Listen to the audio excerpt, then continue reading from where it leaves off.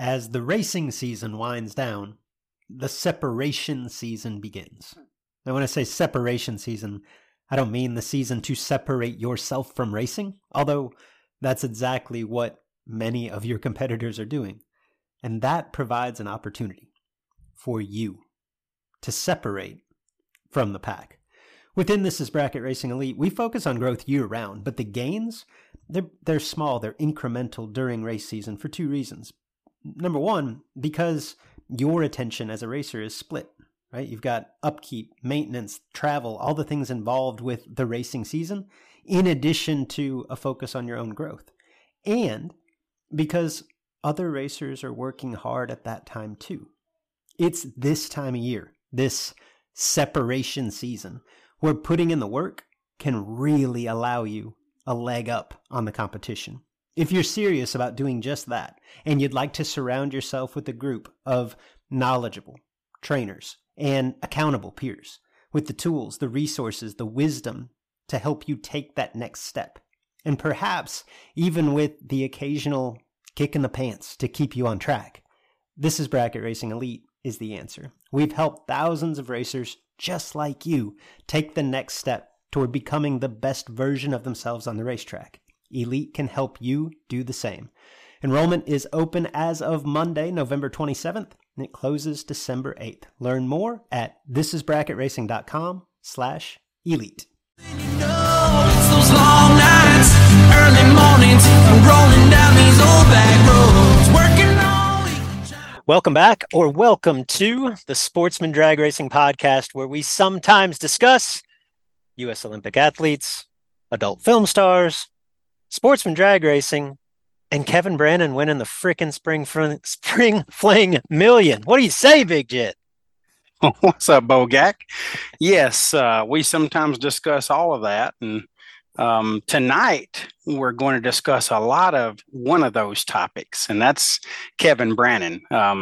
Pretty cool show we got here for a preview of the Spring Fling Million coming up in Vegas this week, but more so a recap of last year's Spring Fling Million, kind of round by round, and some insight to what was happening from Peter Biondo, because he was obviously all in the middle of it. So really cool. This was a fun episode to record, going back and getting to see the numbers and watch things play out and discuss what we think some strategy might have been. So really cool. This is going to be a fun show. Yeah, seeing as we've already recorded the meat of this week's show, I can divulge there is no discussion of U.S. Olympic athletes or adult film stars. There is a lot of talk about Kevin Brannon and obviously last year's Spring Fling Million. We did this, as Jed mentioned, we brought Peter Biondo in. It was kind of a three-man team up. A look back at last year's Spring Fling Million, obviously on the eve now of the 2023 Spring Fling Million. So we picked the action up with, 14 cars remaining, the round of the split, get things going from there, walk through it round by round, matchup by matchup, and give a little bit of insight, commentary, everything else as we went along. So hope you enjoy this show. This will be the only podcast that will drop this week. I'm in Vegas as you listen to this for the Spring Fling Million, so be sure to watch along on the live feed. We will catch back up with you again next week. One other thing of note before we get into the body of this is that if you would prefer to watch this over listening to it, we've actually got a full production video, including the round by round live feed with our voices over it, basically. If you would rather watch the video than taking the audio, you can find that at thisisbracketracing.com/recap. Jed, I think that's it. Without further ado, we'll bring in Pete and get this show on the road. Let's roll. Good evening, everyone. I am Big Jed, Jared Pennington, and on the eve of the 2023 Spring Fling Million, we thought it'd be really cool to take a look back at the 2022 Spring Fling Million and Kevin Brannon's epic win. Now, we'll pick up the action coming in around 6. There'll be 13 cars remaining in the big show, and we'll kind of break down run by run exactly what happened and give you a little color commentary. I'm joined tonight by my co-host on the Sportsman Drag Racing Podcast, Luke Bogacki, along with the Spring Fling Million promoter, and owner, Peter Biondo. Guys, welcome in tonight. Good to be here. Thanks for the invite. What's up, Big Jed? Pete, welcome. Yeah, going to have a good time, guys. Obviously, Pete, you lived this thing live, and we watched it. Luke, you were there. You know what was, how this thing was playing out round by round. So really going to be a cool look back at 2022 and a very popular win for Kevin Brannon. So why don't we get into round number 6 and start it with 13 cars remaining? Sounds good. So coming into round 6, we had 13 total cars remaining. The pro class, the bottom bulb class, had been culminated the round prior. Andy Schmall getting the win over Nick Hastings. So Andy was the lone pro car coming into round 6, Big Jed. We had 3 door cars, and we had, what would that be, 9 dragsters coming into round 6, the round of 13 cars total. Yeah, the odds were stacked against the door cars for sure, and certainly the bottom bulb car remaining, which was Andy Schmall. So it'll be interesting to see how this plays out. I think people really remember these door cars, giving them all they had, and obviously we'll talk about that in the later rounds. But there was a lot happening in this round, Luke. Obviously, 13 cars remain. The Spring Fling Million is on the line. You're going for the fame, the glory, and certainly a large paycheck. And there was a lot of money in this round that these guys had to talk over, to discuss who was going to get what, if there was going to be anything done. Yeah, at this point, I guess just to rehash, like the remaining 13 is a who's who of sportsman drag racing. I guess that's typically the case at any mega event like this. But this event in particular seemed like it was nothing but star-studded. I think it's one of those where there's over 200 entries.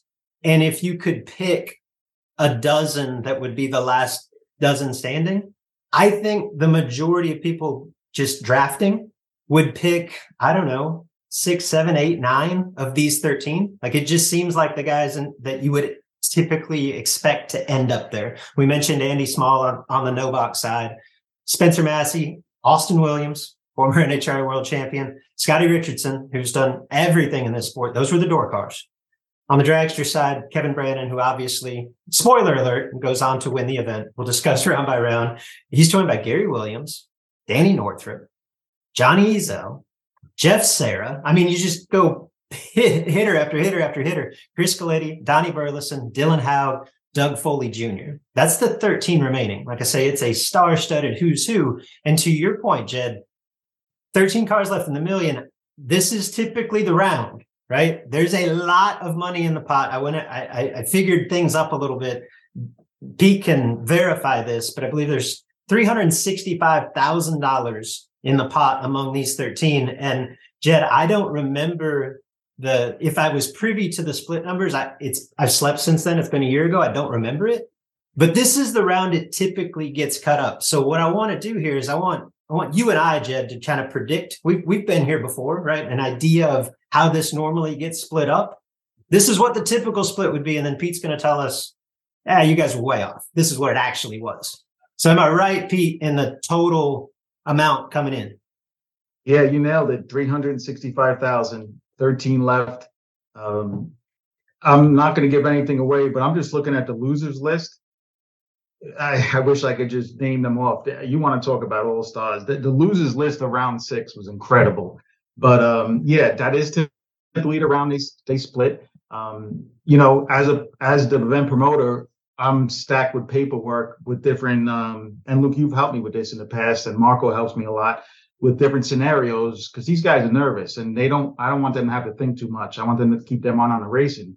So I never know what to expect when I come out there. This time, it went fairly smooth this time in comparison to previous years in Vegas that we can hit on later. But you nailed it. The only thing I'll ask is I want your guess first, because I don't want the Alabama boy to steal any of your math. I want to see how good he gets it. Okay, so just for context, because I know there are racers watching this that say, and just to frame this, that the advertised purse based on the car count, it's $285,000 to win. Okay. Yeah, 260 cars. Yep. Yeah. And there are those watching this that say, if I'm going to enter the $1 million race, if I win, I want 285. And hey, I don't fault you. But keep this in mind. There's 13 cars left, and we just rattled them off. It's the baddest of the bad. And if there's no cut here, the loser this round, it's $3,000. It's a pretty wide spread. That's why it's typically this round that this gets cut up. So let me make sure I understand you, Pete. Did you want Jed's math first? Yeah, I misspoke there. I want Jed's math first. All right, here we go. You got 365 total to split up among 13 cars. How should this break down? Obviously, there's going to be 6 people that exits the race right here. They were going to get 3,000, which is 18,000 total out of the purse. So typically, you're trying to get to a number that equals a good race win. Maybe that's 7,500, maybe that's $8,000, maybe that's 9-10 grand.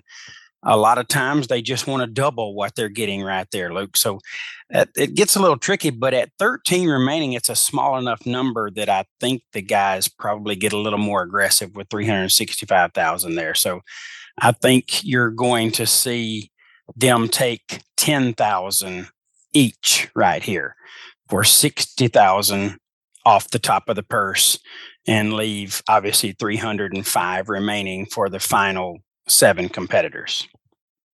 Yeah, and I would say you can do this one of 2 ways. But actually, you can do this any number of ways. Obviously, somebody could call flyer, and we're just racing for the advertised purse. You could also make an agreement to say, like, hey, every loser here is going to get, to your point, Jed, $10,000 each. And then we had 365. So next round, we're going to have 305 to split up. The only flaw in that is in this race, there's 13 left. So if somebody's getting a buy run now, they're probably not necessarily going to want to sign up to take $60,000 out of the purse. And then the real sticking point is somebody's going to buy run next round as well. So typically, if there is a split here, it's not just an agreement for this round. It's kind of setting the purse the rest of the way, right? Most definitely, obviously you don't want anyone to have control of it after there is some kind of discussion and agreement. So you take control out of it. You might leave a total number in the final for guys to work with, but I still think that right here they should set this all the way through what the winner gets and what every individual racer would get at what point they exit the race. So typically, again, I think you're going to see about 10,000 here. That's 60,000. That typically doubles in the round following. So I think you would get 20, but right here, it's Vegas. It's definitely a big stage. It's people traveling from everywhere. And I think that's starting to weigh on some of these guys. So I'm going to say they're going to get 25 right here in the quarters. So there's going to be obviously 3 people exit the race in the quarterfinals. That's another 75,000 for 135,000 out of the 365, right? So we got 230 left. Correct? Is that math working, Pete? I'm not good at math. So got, 25, 75, 60 out. You'd have 135 out of 365. Yeah, I believe that's right. Yeah. So we got 230 left. Final 4. Yep. Yes. And you're going to have 2 people exit right here, and I think that they're going to keep that at around 35,000. They're only going to get 10,000 more there in the semis for 70 more, and they're going to leave $160,000 in the final. I think that's going 90-70. I think that leaves 165, but no, you're right, 160. Yeah. I mean, I'm not good at math, Pete, but I think I had it. I'm with you. Go ahead, Pete. No, all right. Well, that's your prediction. I got what actually happened right here in front of me. Let's hear Luke's prediction. Yeah, mine's real close to Jed's, and actually he may have hit on it, and for the reasons that he identified, just that it's Vegas and the majority of remaining competitors travel a long way, have a lot of expenses to get here. So the cut could be a little bit deeper than what I think is quote unquote typical. What I would say is generally typical at this is similar to what Jed had outlined, $10,000 to lose at 13, double that, 20,000 to the three losers in the quarterfinals. And then your semifinalists, I would say like $30,000 each, which makes the jump from semi to final pretty significant, but it would leave 180,000 total in the final, which I assume would get split like 100 to win and 80 to runner up, something along those lines. Like my general rule of thumb in this is the winner of the million, and it seems like it kind of holds true. In some cases, when there's more cars and there's more in the purse, they get more.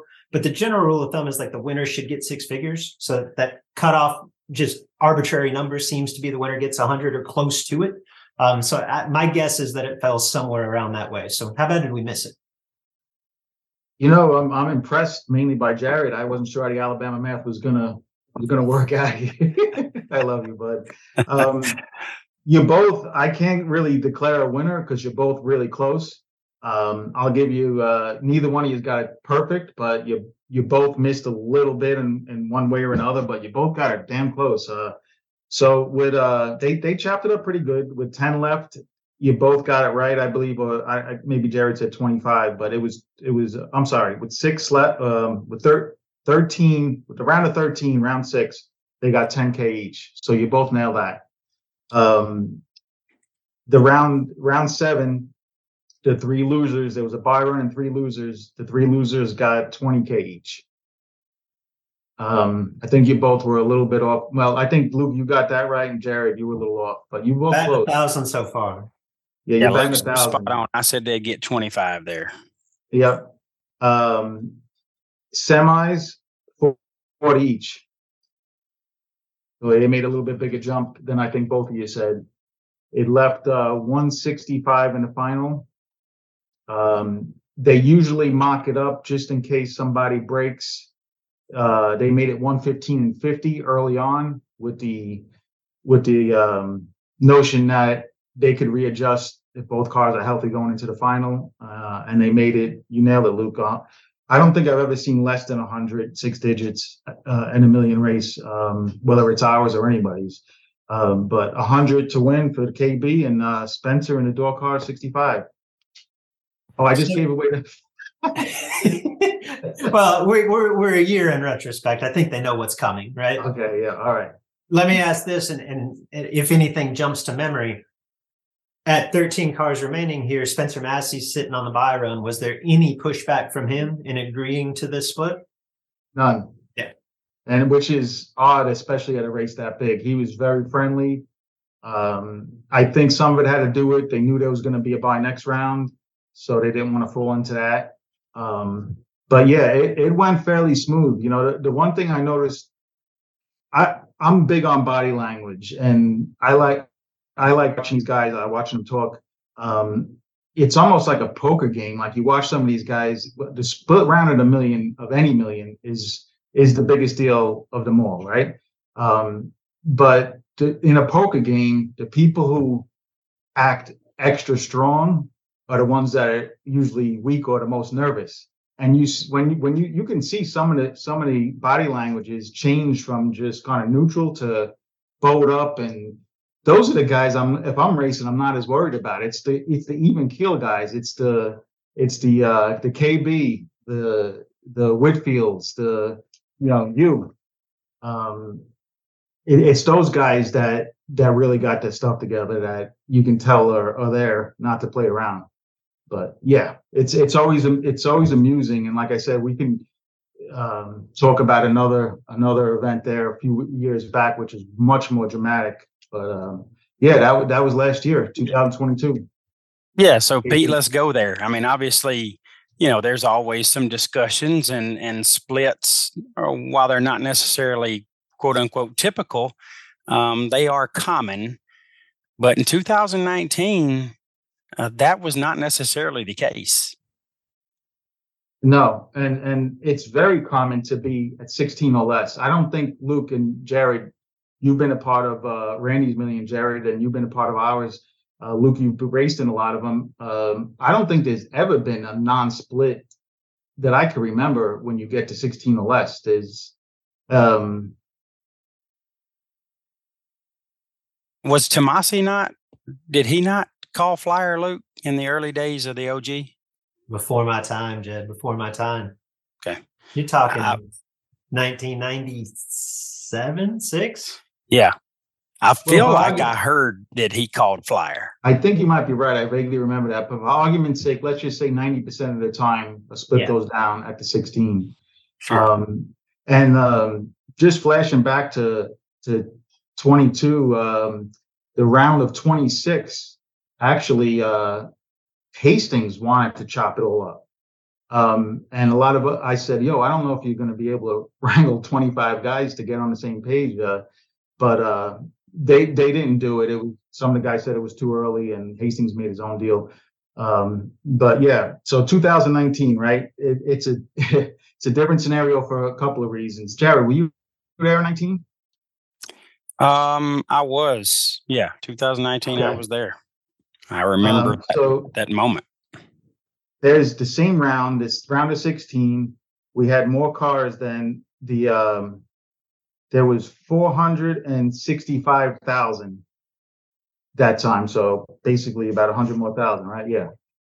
With 16 left, 465 in the pot. The loser that round, like Luke says, gets, let's see, third round, 1,000, 2,000. The loser that round gets 3,000. I walk out there, the whole crowd of people are over here, let's just say in the middle of the lanes, talking splits. Underwood is tucked away, kind of on his own in the corner, and he had his back facing the crowd, and I don't think that part went really well over with the rest of the crowd. Anyway, Underwood calls flyer.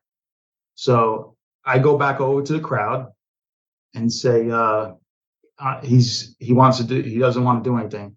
And holy moly, there was a lot of tension rising to the point when why don't he come over here and talk himself? Tell him to get his ass over here. I said, all right, guys, let me just go talk to him one more time. I go over there. I said, Ken, you want to go talk to him? You want to just, ease the blow a little bit or something? Let him see your face. Nope. Never turned around. I walk back over, and now the curse words started coming. Now, F him, you know how it is, man. You got a 400-something thousand. Kenny's a good guy, but these guys took it the wrong way. There was no buy run to talk of. It got to the point where they told me, let them two go first, and we'll stay out of the cars, and we'll see if he loses, then we'll make a split. And that was the point I kind of stood up and said, guys, you've got this far because your mind's on racing, not because your mind's on the money. Don't do this to yourselves. Go out there and race and make your own deals with your partner if you guys want to make deals, and don't take yourself out of the game. Just go out there and race. You're going to wait another 20 minutes and you're going to take yourself out of the game. So they agreed, they did it. And I can tell you one thing, Pennington versus Underwood was the first pair out. And when Pennington's win light came on, the place went nuts. I mean, all the crew, everybody. That was the most dramatic split talk I've ever seen or been a part of. And just to clarify that a little bit, maybe for the uninitiated viewer, if in a situation like that, obviously it was Peeps, right, Pennington? Obviously, Peeps has no options. Like, his opponent doesn't want to do anything, so they're racing for whatever's on the flyer. Everybody else in that instance, typically, if they're all of the notion to split, Pete mentioned like side deals, basically making a deal with your opponent. It's not uncommon at all in that situation for each pairing to make some agreement like, hey, the winner is going to kick 10% of whatever their final check is back to the loser in this round. So let's say that Jed and I are paired up in that round and there's not a field-wide deal, but he and I make an arrangement. He beats me. He ends up going to the semifinals and wins $40,000. Well, I would get $4,000 of that. So that would be really common in the event that there's not a field wide split, that there's one or two people saying, no deal, we're racing for the flyer, which is great for everybody that's not racing that one or two people. For Peeps in that situation, like he's in the same situation that Underwood is. It's all or nothing. And everybody's in their right to do that. There's nothing against racing for the flyer as advertised. But for this type of money, I would say it's pretty rare, right? It is, and I'll let Jared tune in here and chime in, I should say. But like I said, I think it was more the way, and when you're racing for that kind of money, you use intimidation. I mean, Scotty and Edmund used intimidation in the 80s a lot, and really had people beat before they even staged up. So I think Kenny's lack of communication and with his back turned, body language just rubbed everybody, just added salt to the wound there. But what do you think, Jared? Yeah, definitely. I can remember the vibe going around there immediately, and I remember seeing a little bit of stress on you, because that's a position you were put in a position you didn't want to be in. As a promoter, you really just want to report what's there and then let them take care of that. But obviously, you could see the vibe, the mood change immediately when he did what he did. So I can just remember how that changed everybody. Their mindset right there. And, the fact that he knew we had Peeps and he still said that, I think just had everybody a little more pissed off, because, who does he think he is? He's racing Peeps and he's not even going to do a deal. Obviously they were probably talking on the side, who knows, but I can just remember everybody having an opinion. And, there was also people online. That news spread very quickly, and the people watching online were just going nuts. So the whole thing was pretty wild. And again, it's just a matter of choice. It's not required to split. It is very, very common, and it's understandable why anybody would, but it's not required. So he didn't really do anything wrong, but he certainly ruffled a lot of feathers with his decision. I'll stand up for him. Like I think it's ballsy as hell. I love it. I mean, it's, and to Pete's point, like there is an aspect of this. There's not much that you can do to get in the heads of the caliber of racers that are still in at that point. But it has become such the expectation that, hey, we get to this point, like that fifth round win light comes on and you just assume like, whew, all right, I've covered the weekend. I got at least 10 grand coming. And someone says no to that, like it reframes everything. I don't think that I'm not saying that you can get a racer like a Peeps Pennington off of his game in any way. And obviously in this case didn't. But for a lot of competitors, like that mood shift, that can definitely be a mental challenge to overcome. And I don't know what would have happened had Kenny won that round and continued on.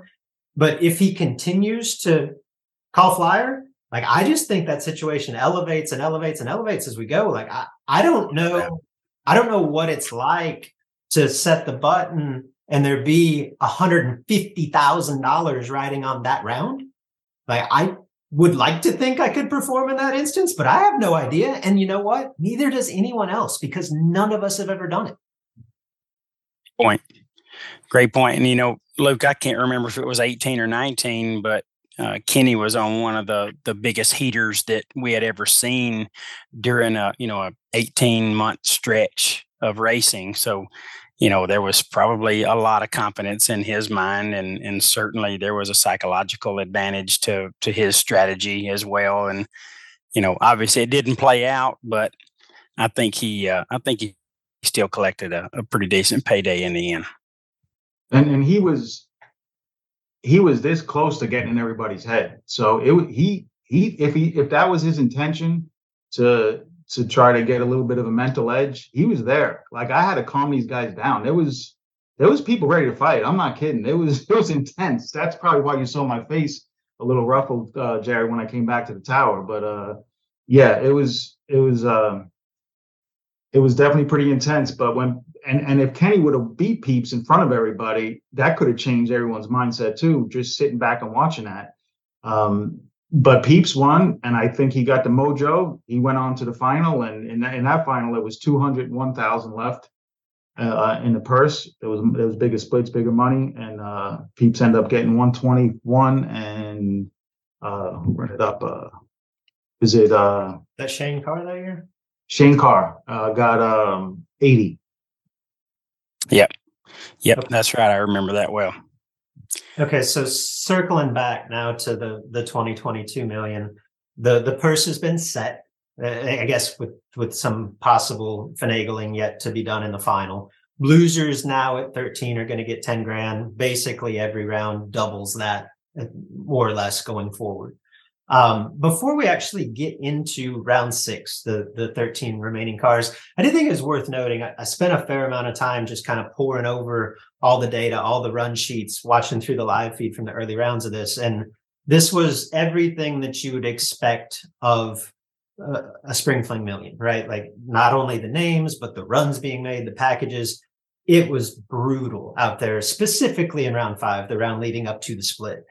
And I do think it's worth noting, 13 pairs went down the track in round 5, and the majority were 00 on the tree, several low 00. I think it's worth noting there was not a single red light in round 5. Right? The 25, 26 cars that went down the track, nobody turned it red. And part of you could say, well, that's typical. It's the round before the split. Everyone's erring toward being perhaps a little bit more conservative than typical. But the reaction times didn't show that. Like there's a lot of 00s. Nobody turned it red. That stood out to me. Yeah, very interesting stat, Luke. You're going to usually get the most significant round right there. You're going to get some results that sway from where the average was. So you're going to get some of those red lights, and you're going to get some 035s and 027s and those types of things. But these results said everyone was dialed in and focused and just continued to do what had gotten them there, which is pretty rare, as I've seen quite a few $1 million races, and the late rounds can get a little sloppy. And before you get into the round of 13, Luke, I want to challenge you guys one more time. So I have the sheets here for 19 when there was the no split. So obviously that was probably the most pressure any driver ever had, probably in their lifetime. No split, and loser gets 3,400 something left and 1,000 left in the pot. What do you guys think the average reaction time was of that round in 19? Oh, and this is all green lights. Were there any red lights there, Peter? There's no red lights. No red lights. Okay. All green lights. I'm going to say the average out of all 19 competitors was 019. Okay. I feel like it's going to be a higher average than normal, but that seems overly conservative to me. I'll go with like 15. 025. Holy smokes. Wow. Wow. Yeah, that's loose, and there was a lot of pressure being felt. So yeah, it makes sense. Juxtapose that, and you may have figured this already, Pete, but the round prior to the split in the 2022 million that we're going to discuss, there's a couple of outliers that probably raised the average up. There was one loser that was 60. There was another loser that was 90. But if you throw those two out, like there's a couple of 20 lights. There's 25 cars went down the track in round 5. 9 of them were 00 something. So almost 40% of the field. And even those that missed, I mean, there's 5 lights total that are 20 or worse in round 5 out of 25. Like it was a pretty nasty round. Yeah, and I'm not going to give anything away for round 6 of the 2022 million, but just looking at the losers list, the winners numbers must have been pretty damn strong. Must have been. Okay, so now here we are. We're down to 13 cars. First pair out. You've got Corey Galletti. or was it Chris Guletti? It was Chris Guletti. It was Chris Guletti, yeah. Versus Gary Williams, G-Dub. And G-Dub started the day by winning the Brodix run for the 50K. So he was already off to a great start to his day. He did not lay down the perfect run and win 50K, but he did win the Brodix SR20 heads. I know what the prize is because I got to hold those one time myself out in Vegas with a little 3-pack. But nonetheless, what Gary did that morning too, like it was about the damnedest thing I'd ever seen, right? Because I believe yes, there was 4 drivers that laid down 5,000 packages. Those were the best runs in the for the money. You have the stats. Is that what it was? Yeah. And 2 of those drivers were named Gary frickin' Williams. Yeah. On both entries, that's right. He laid down 5 total. That's right. Both entries. Yep. Yeah. Perfect dead 5 on one and one dead 4 on the other. And by all accounts, it looked like Gary was making a full time shot and showing what his car was capable of running and what it, would normally be dialed around, but that wasn't necessarily the case, Luke.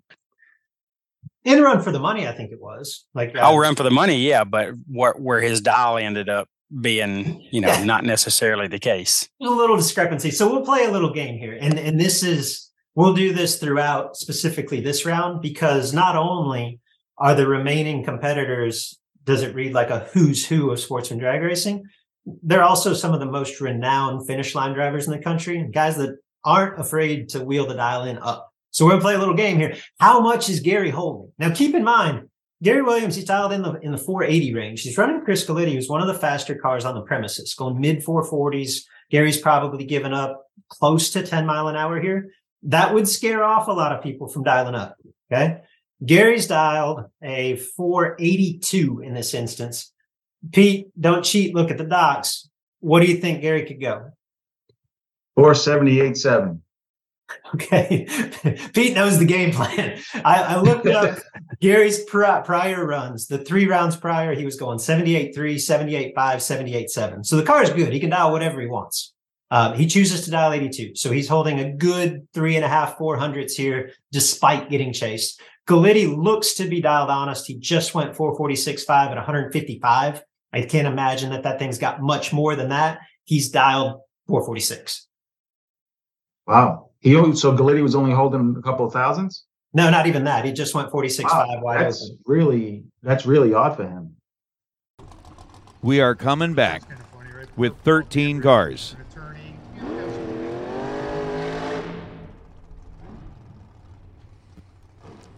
The 13 cars that we are coming back with, the pairings look like this if you are listening in online.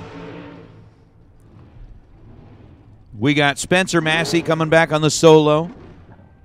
G-Dub with lane choice over Chris Guletti. Burleson with lane choice over Andy Schmall. Jeff Serra with lane choice over Dan Northrup. Doug Foley Jr. with lane choice over Johnny Ezel. Scotty Richardson with lane choice over Kevin Brannon. And Austin Williams with lane choice over Dylan Howe.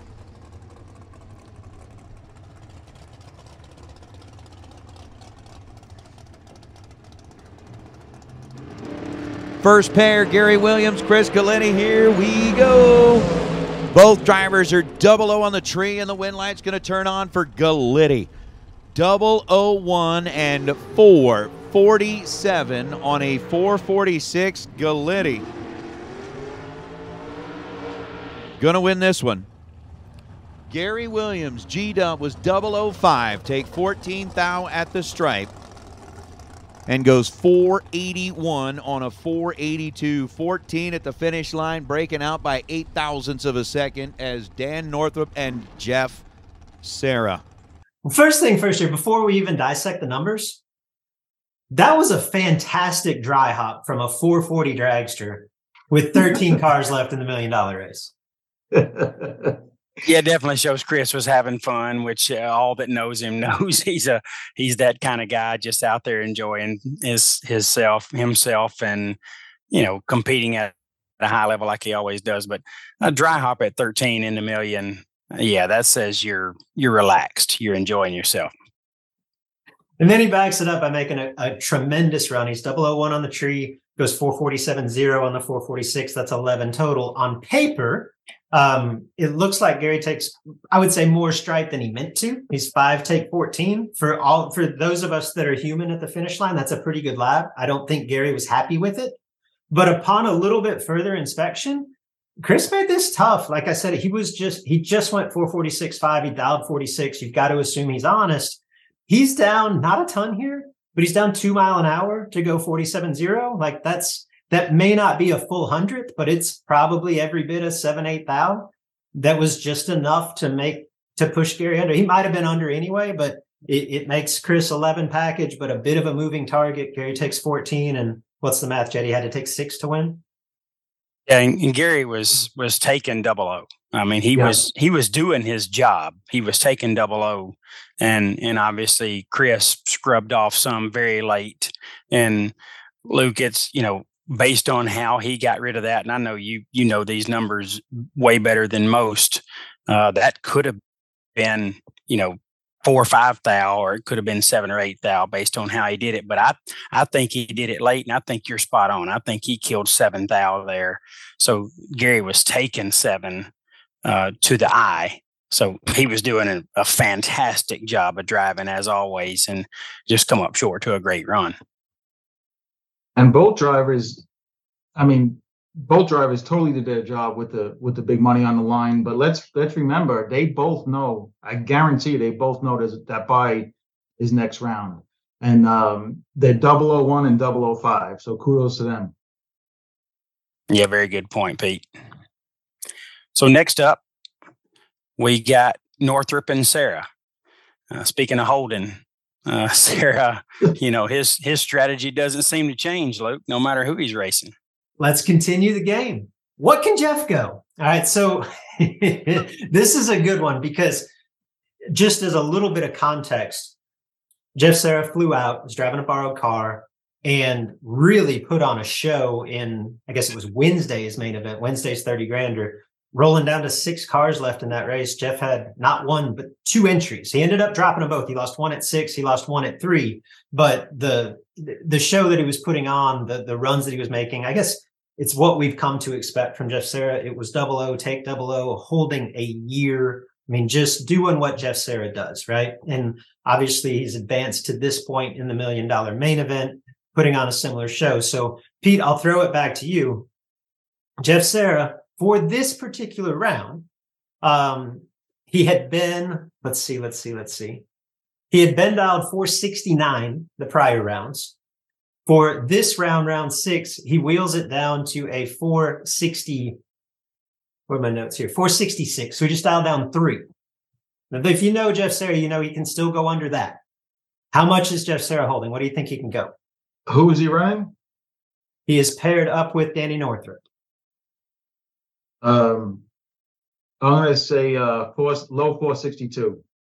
Okay, so you're saying he's still holding 4. So I pulled up some of the data on this. And let me preface this with this. The round prior to this, the round before the split, my vantage point for this at the facility, we were sitting in the bleachers probably around the 400-foot mark. And in round 5, Jeff Sarah, who's, again, he's going low 470s, he's dialed low 470s, high 460s. He's racing one of the fastest cars on the grounds, dialed 430 something. And as Jeff comes by me, I'm intent watching Jeff Sarah, right? I don't really care about anything else. I want to understand better how he does what he does. And he leaves the starting line 00, and I never see his head turn just past 330, about the time he gets to my vantage point, still looking dead ahead, 2 good hard rips, and then gets his first look back. That's how much he was holding, right? It doesn't matter where he is. I got to kill some right away. And then I'm just watching this and I'm laughing going, this is amazing, right? Because not only does he take 10 against a 430 car and go dead on, like he pumped the throttle before he even turned around. It was the damnedest thing I've ever seen. So now when I come into this round, he dials down some. I thought it was impressive in the moment, guys, watching him do what he did. I pulled up the run sheets. It's a whole nother level because he, with all due respect, like obviously he's in good equipment driving a borrowed car. He might have been in the worst car at the racetrack that day. Like it wasn't just because he dialed up because he can. He dialed up because he had to. At this point in the day, now granted, Vegas gets a little bit tricky because you just have bigger weather swings than anywhere else. So this gets jaded. But even in comparison to other cars, at one point during the day, Jeff Serra could go 458 wide open. He made another run where he was going 467 wide open. Like the car moved 900ths of a second throughout the day. And again, it's Vegas. So like Gary Williams' car, I think moved 3 or 4. It doesn't just set on a number like it might at some other races tracks that we're used to on the East Coast. But 900ths is a ton. And it wasn't like on back-to-back rounds, it was subject to move 300-400ths. So in this case, Jeff wasn't just holding out of want to. There was no other option, right? So as we come into this round, earlier in the race, he dialed like 69, 70.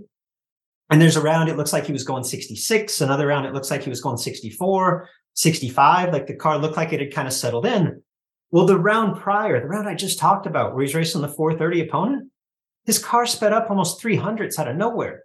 He's going 462, which makes the job that he did against that 430 car all the more impressive. But now you're coming into this round, and I mean, I guess Pete's spot on in saying Jeff dialed 66 here and holding 4. If you base it off of the last round, but I'm looking at all of his run sheets and all of his incremental times, and all I can tell you is I think Jeff can go somewhere between 61 and 65, and he's dialed 66. Like, I don't know how he could predict it any closer than that at that point. I couldn't imagine what's going through his head, but obviously, I mean, he's trying to get as close to it as what it'll run as he can comfortably get, but I guess the strategy there is still the same. It's be 00 and take 00. You don't have quite as much control of that when your car's moving around that much and you don't know what it'll go. So I guess the mission was just take as little as possible and see what happened. The average, I guess the point of what I'm trying to say is the average racer in that car in that moment has zero chance to win this race. But we watched Jeff Serra win the Great American Guaranteed Million in a car that was way worse than this. Like when he won that race in that Chevy 2, I think it moved over a 10 when nobody else was moving. Like if there's someone you want in this situation, he's that guy. Yeah, very well said. As Dan Northrup and Jeff Serra. Northrup right side out of Pennsylvania. 475 is the dial, and Jeff Serra with a 466 number rolling up in Jeff Taylor's car. Head start will go to the racer out of Pennsylvania. And with 13, we're going to be coming back at 7.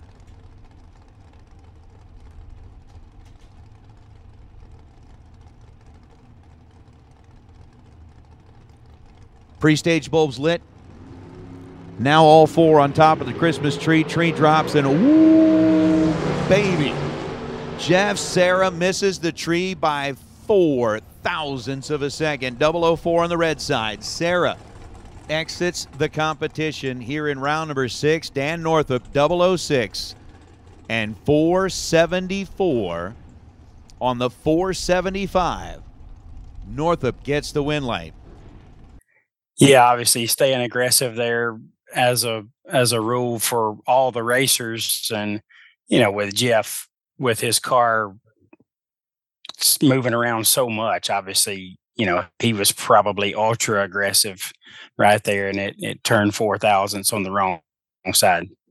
Yeah, I mean, you never want to turn it red late in an event of this nature, but to your point, Jed, like I feel like Jeff had little other option than to set up real low 00. So I don't think it's any shock that this turns red. And I think setting up that tight was justifiable given the situation. And to be completely transparent, I mean, we've seen Jeff Serra be superhuman, so I wouldn't put anything by him.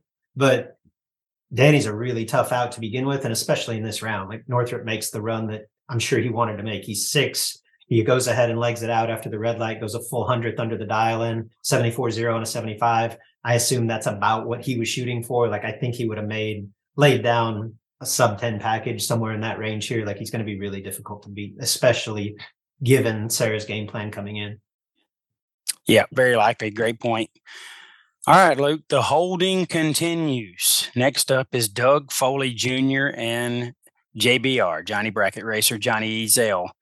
We all know Ezel is much like the ones we've just discussed. He is comfortable holding a big number. All right, Pete. What can Johnny go? He is dialed 459, giving chase to Doug Foley Jr., who's dialed, I think, in the low 70s, if I remember correctly. Well, it's late in the race. He's probably got the car figured out pretty good, but it's Johnny Ezel. So he's probably not changing anything. He beats to his own drum, and I've never seen anything like it. I mean, there's Gary Williams and Scotty Richardson, those guys, they know how to go dead on, but this guy does it in an unorthodox way, and he does it every time, it seems like. So 459 was his dial. I'll say he was going a high 455. You're pretty good at this, Pete. The previous, I watch a lot. The previous 2 rounds, it looks like Johnny was going 55.8, 56.5. So I'd say high 55, low 56. He's dialed 59 here. And I think worth noting the round prior to this, the round coming into the split, Doug Foley Jr. had the bye run, and it was kind of like the talk of the town at the time. Foley was 13 total on the bye run, dialed up 0.3. He was 002 on the tree, looked like he just shut off at 330, coasted the rest of the way. His dialed up from 470 to 499, and I believe he went 5 flat with a 1.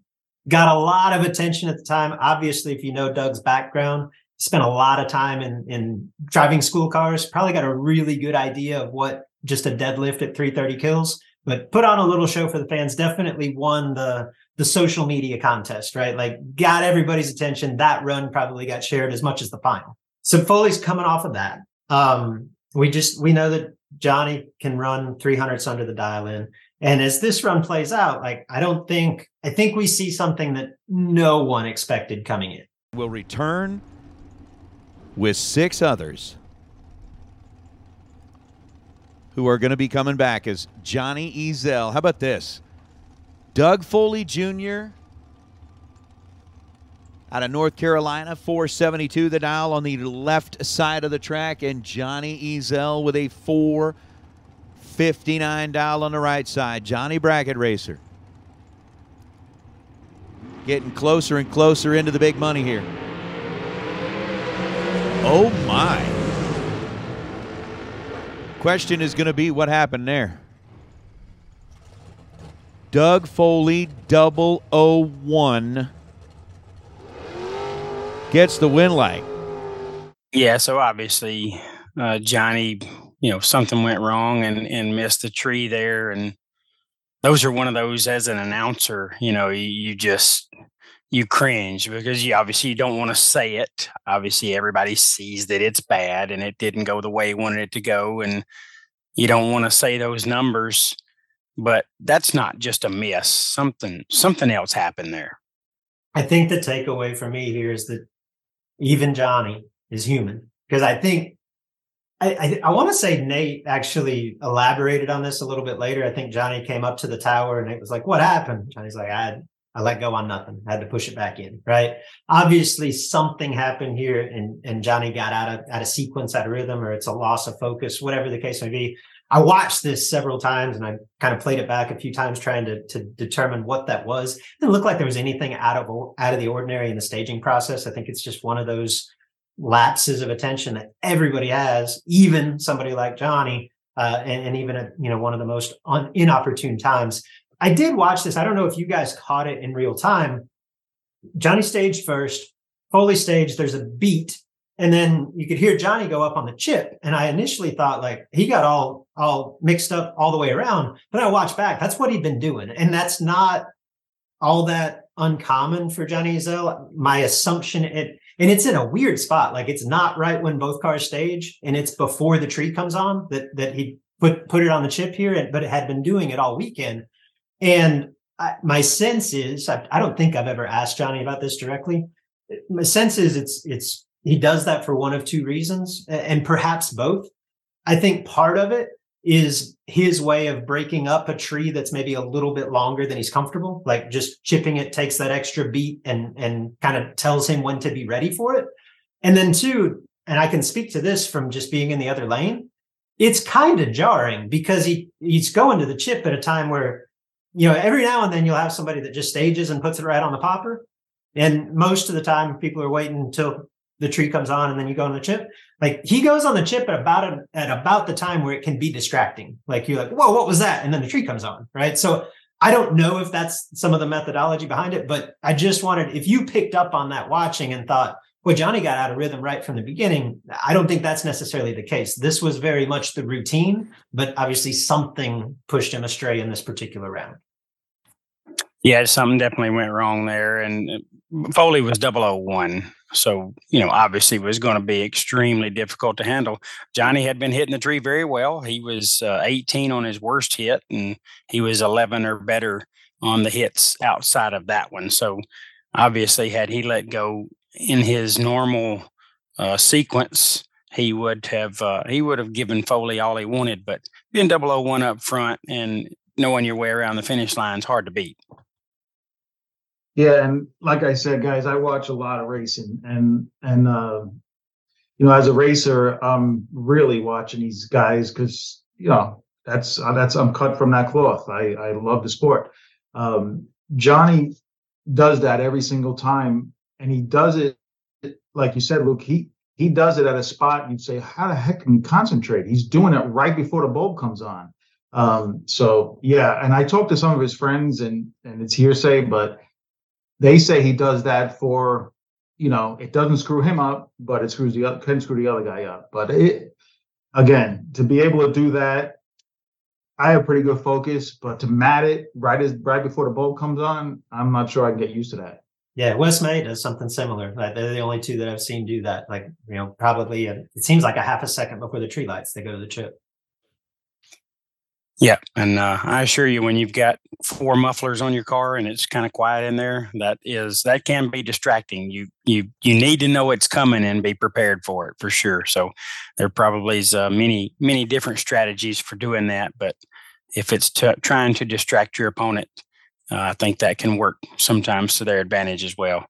So next up, Luke, we've got Andy Schmall, which Andy's arguably the most accomplished bottom bulber in big money bracket racing outside of Nick Hastings.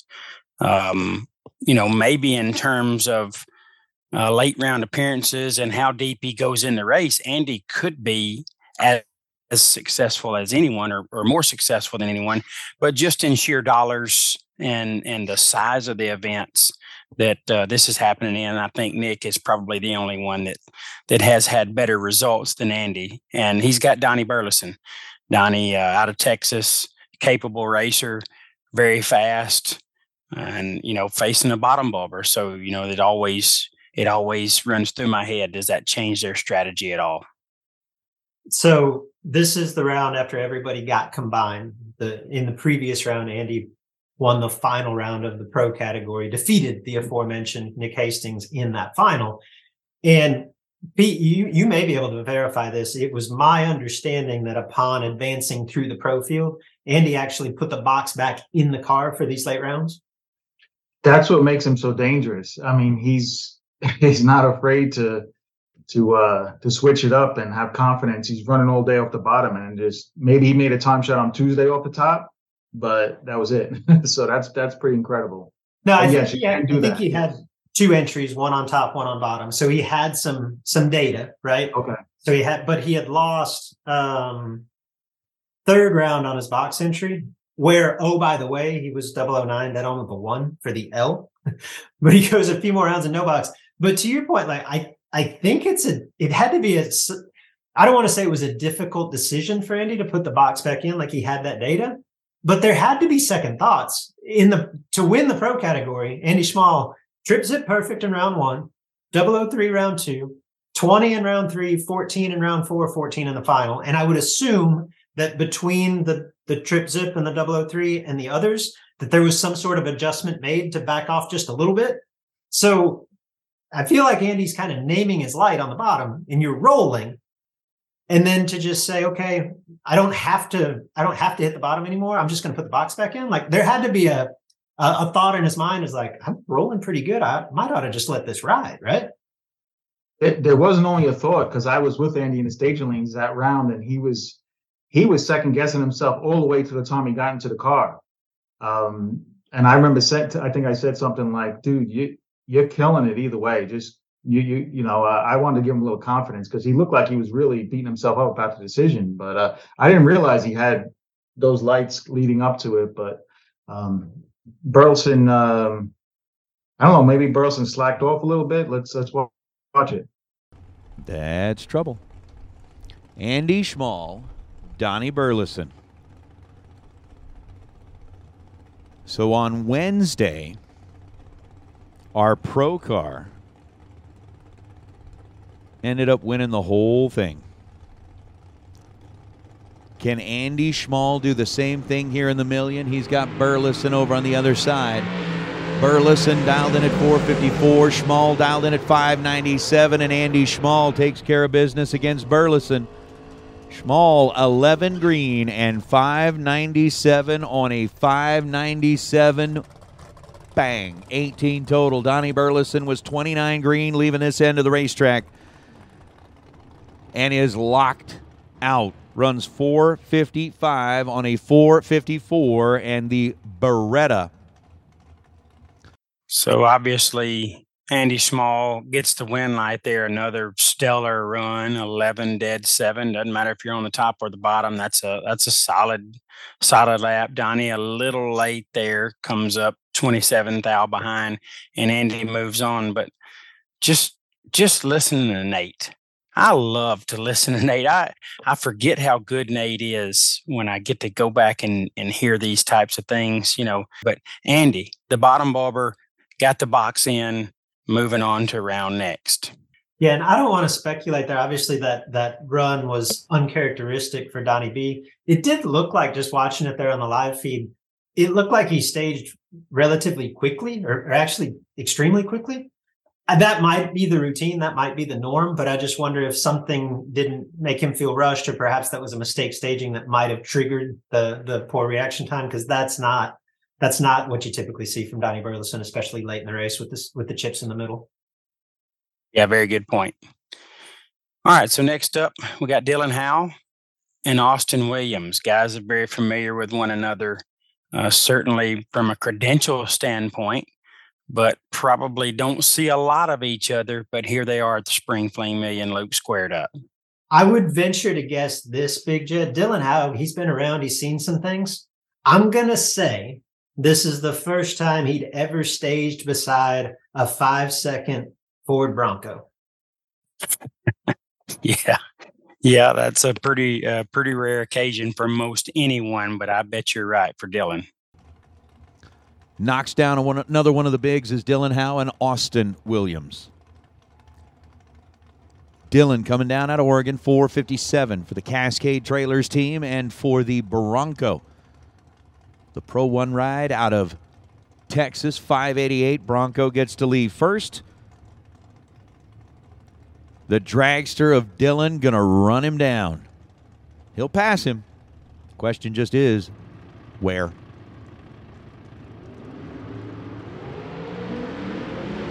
Three thousandths of a second, the difference between the two in reaction time, and it's going to be Dylan. 17 green, and then goes 458 on the 457 dial. Austin Williams was 20 green and ends up 300 above where he predicted he would be. Dylan Howe gets to the stripe first by 24 thousandths of a second, lights up the scoreboard. So Dylan obviously gets the win there by almost 2.5 hun. Austin just a little bit tardy, certainly not the number he was looking for. And obviously didn't look the way he wanted it to look down there. And I think he set it down to be 3 over the dial, Luke. Obviously not the run that Austin Williams wanted to make coming into this round, but I will say this. I could watch him stage that. Can you call a Bronco a truck? What is a Bronco? I could watch him stage that every day for a week. Like that I feel like not necessarily at this level, right? Everybody that's in this race is super precise about staging, but if you want to have like a how-to class and emphasize how important it is to put whatever vehicle you're driving into the beams at the same spot every time, just watch that on a loop. It looks like Austin's moving that thing a 64th of an inch at a time, and the whole thing, it's staging 101. It was great. Obviously, it didn't work out in this particular round. Neither driver, I think, had the light that they were necessarily shooting for. In a typical Saturday night bracket race, Jed, like 17 to 20, fine. It's not what anybody's shooting for late rounds in the million. And then Austin, if I remember correctly, there was some type of mechanical failure on the Bronco on that run. I think it actually pushed the distributor up out of the holder or something and developed a miss that put him over. I'm not sure that he's winning anyway. I think Dylan was down a little bit. He's probably going low dead on, but that would explain the 3 above the dial in for that Bronco had been really, really good all day leading up to that point. Yeah, most definitely. So now we're at another one of those epic pairings that, it's got everything you want to see in a race pairing between two, all-time greats, and that's KB and Scotty. So, obviously we know how this ended up, ultimately this round and the event, but, can either one of these guys have much confidence in thinking they're going to get by the other? I don't really know how the mindset is playing into all this, but both of these guys know they got their hands full right here.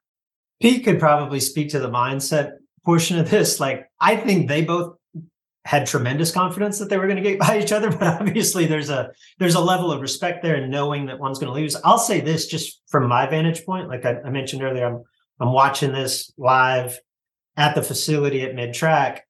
I feel like this is saying a lot given the quality of the remaining field. Like we just talked about, it is a who's who. When these two rounded the corner, I turned to my wife and I said, whoever wins this is going to win the race. Like this is the matchup. And again, that's saying a lot with the field that was remaining. But you've got KB, obviously a former $1 million race winner, Scotty, who's won everything, right? Everything except $1 million. Well, I take that back. He had won the Bristol Fling. So he's the last remaining former winner of this event. And to have these two square off, like it's a clash of the Titans, to be certain. And I agree. Both of them had their hands full, and both of them are really good at just realizing I just got to put a good run down and beat this guy. And both, I would think, had a lot of confidence. Most importantly, like you said, Luke, not only the guy who wins that round is going to maybe win the race, like you called it, but the confidence boost you get after beating Scotty Richardson has got to be a good shot in the arm. All right, so let's dive into strategy a little bit here, just because you've got two guys. There's a significant speed difference here. Scotty's in the Chevy 2 going 6.0s. KB's in the borrowed dragster going 450s. But you've got two guys that I don't really care what's going on in the other lane. Like, they are capable of executing any given strategy here. On this particular run, the car that Kevin's driving, and we'll dig deeper into this later, been really good throughout the day. Best I can tell, he might be able to go 459.8, 459.9. He elects to go with the 460 here. So if anything, he's holding a couple thousandths.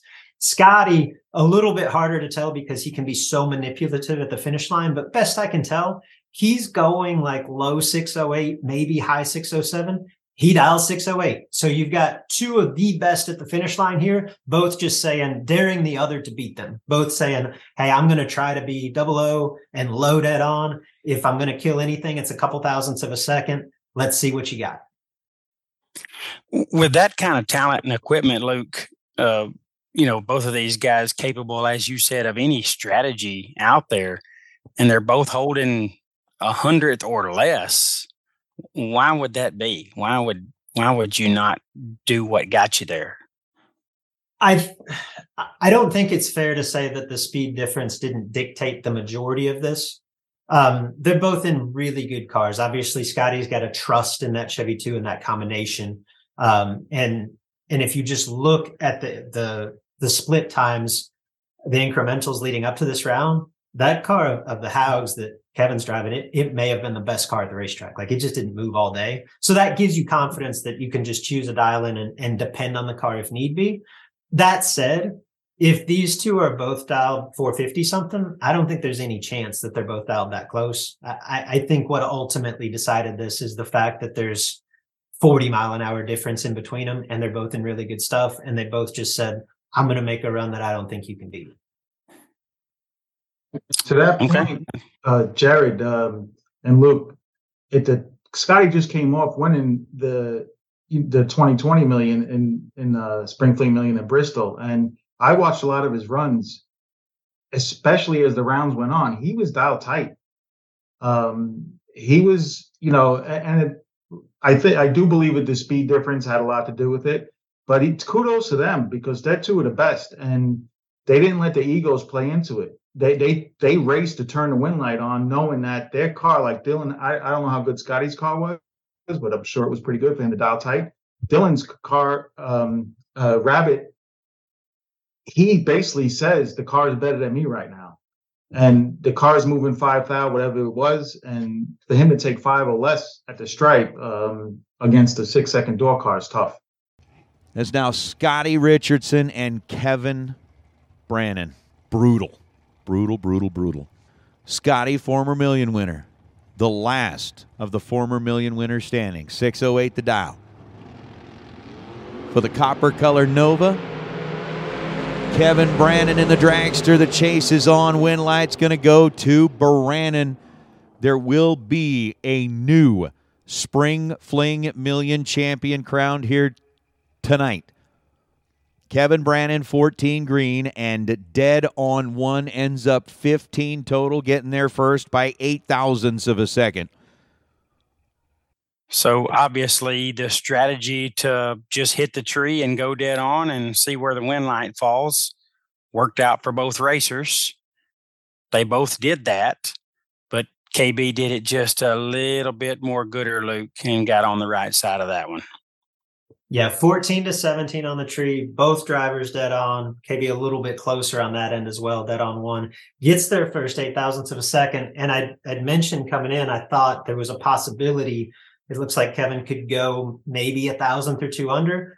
It looks like he was thinking the same thing, because obviously at this point, I don't think he took 8 thousandths of a second, right? I think he's going to go kill a couple of thousandths to make sure that he's safe.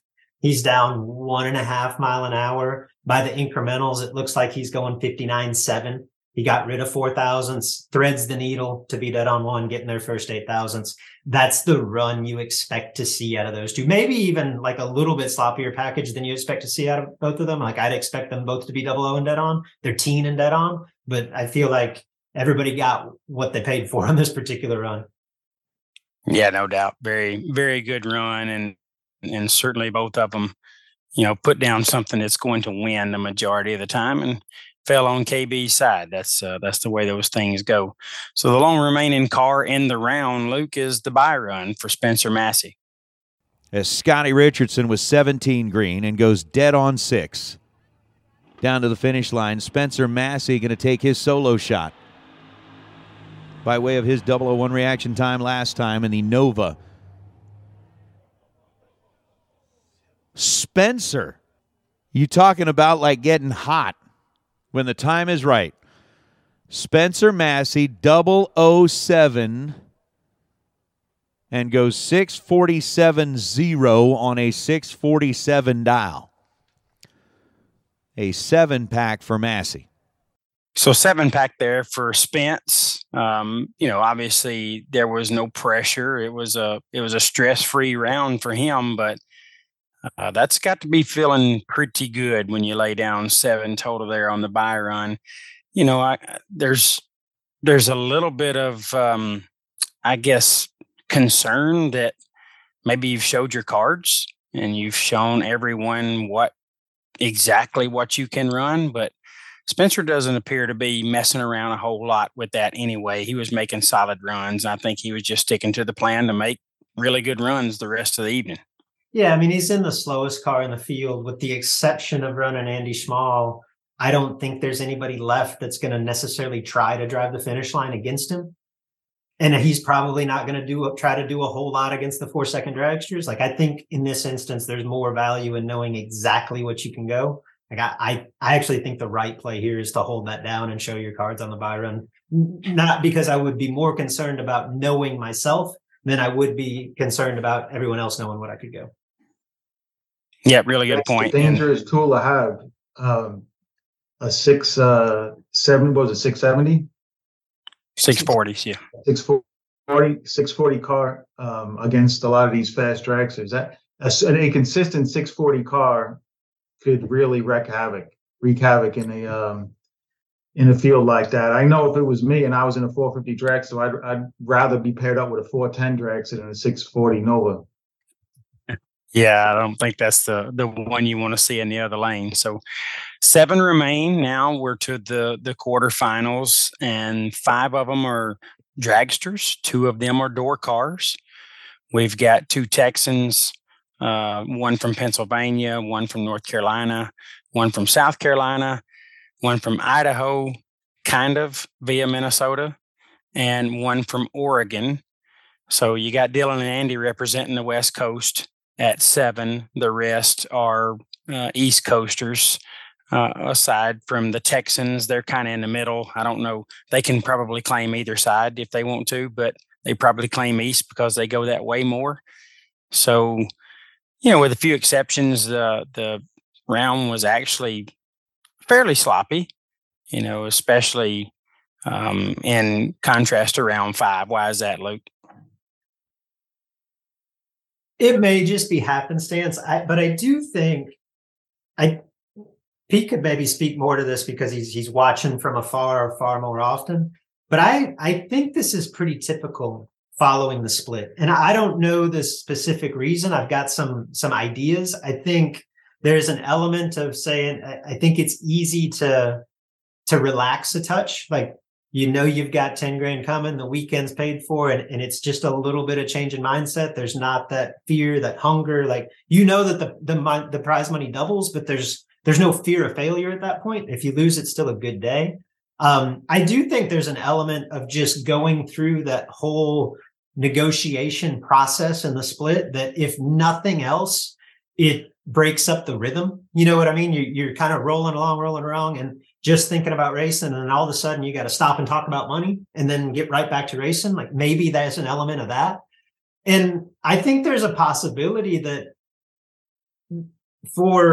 there's a time period. I feel like the first round, especially of any $1 million race, you've got this immense electricity, the atmosphere, like it is very obvious what you're racing for.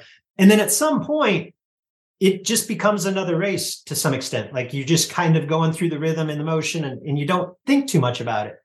And then when you've got this catalyst, this meeting of 13 cars, and you realize that you are discussing splitting up close to $400,000, like, I do think there is an element of the actual size of the purse getting very real at that point. And I think for many, it becomes difficult to put that out of your mind and go operate like you have been the last few rounds. I don't know if any of that resonates with any of you. It could be a combination of all 3, but I think some of that must be at play, because I do think it's typical for this round in particular to get a little bit sloppier than it's been up to that point. Well, I think you speak from experience. Having not been in that situation myself, it would be hard for me to debate that with you. So I'm going to say your experience is talking just as much as, just what you think is going on. You felt it yourself in multiple occasions. So I would bet you're spot on with that, Luke. But let's not forget, from a psychological standpoint, every round now is, $10,000 win light. Then the next round, a $20,000 win light, and it just goes up from there. Not only that, so that adds some pressure, but not only that, I think from a racer standpoint, when they start getting this close, they start thinking a little bit too much about the finish, about they're getting close to winning a dream race for them. And I think that that's when it transitions from, like you said, Luke, it goes to just another race for a couple of rounds, and then you get to that round and people realize, damn, I'm this close to winning this thing. Only got a few more rounds, and they start putting a little more pressure on themselves. Jason Lynch told me years and years ago, and I laughed at the time, but I do think there's some truth to it. We were in the lanes for second round, say one of the $1 million races. And I'm like, what do you think, buddy? And Lynch says, man, I just hope I can dodge these bullets for 3-4 rounds. I said, oh, and just get to the split. He's like, oh, no, if I get that far, I'll win. Because we get to like 5th, 6th round, and all these some bitches will start realizing what they're racing for. They don't know yet. Like, they're going to lay down sub 10 for a while, and then it's going to get real sloppy. And I think there's some truth to that. Well, apparently there is, because we've seen that again play out from time to time in these big races. So now, guys, we are in round 7. Ironically, also the round of 7. So we've got our door car versus dragster matchup. First out, Andy Small, bottom bulber / top bulber now, versus Doug Foley Jr. And door cars are obviously the smallest part of this field. So Andy trying to get a win right here over Doug to move into the semis. Yeah, I think worth noting here, I think both drivers up to this point had been running the left lane. Foley puts Andy in the right. But if there's one place, and Pete probably can't say this because it sounds biased, but I can say this as a racer. If there's one facility where I can promise you every time I've been there, that doesn't matter, it's a Jeff Froster prep Las Vegas. Like, the lanes are equal. It 100% doesn't matter one side or the other. And I think that becomes very apparent to the majority of competitors throughout. Schmaldell's 597 here. That's what he's been on all day long. It appears that there's nothing tricky there. I think that's what Andy can run. I believe he's got nitrous, but again, in this instance, running a fast car, I think he's basically trusting the car. Foley dials down significantly here to a 469. The last few rounds, let's just talk reaction time wise first. Small put the box back in. Last round, he was 11. His worst light of the day with the box is 14. So he's been in a good window, but not low 00. Foley, on the other side, the last few rounds has been out of his mind. In round 4, he was trip zip to earn the bye in round 5, where he was 002, comes off of the bye run to run Johnny Ezel. He's 001. So he's strung together 3 lights that add up to 3 total. He's literally averaging a 001 reaction time the last 3 rounds. Pete, I'll throw it to you. Which situation would you rather be in? Would you rather be coming off a nice group of reaction times that weren't flirting with red? Or would you have more confidence in Doug Foley's shoes here being low 00 and knowing that's what you could be moving forward? I'd probably, especially with a delay box racing, being Foley shoes, because you could always tickle a cup 2 thou in, and you hit it the same, you mid 00. So yeah, I'd rather be where he sits.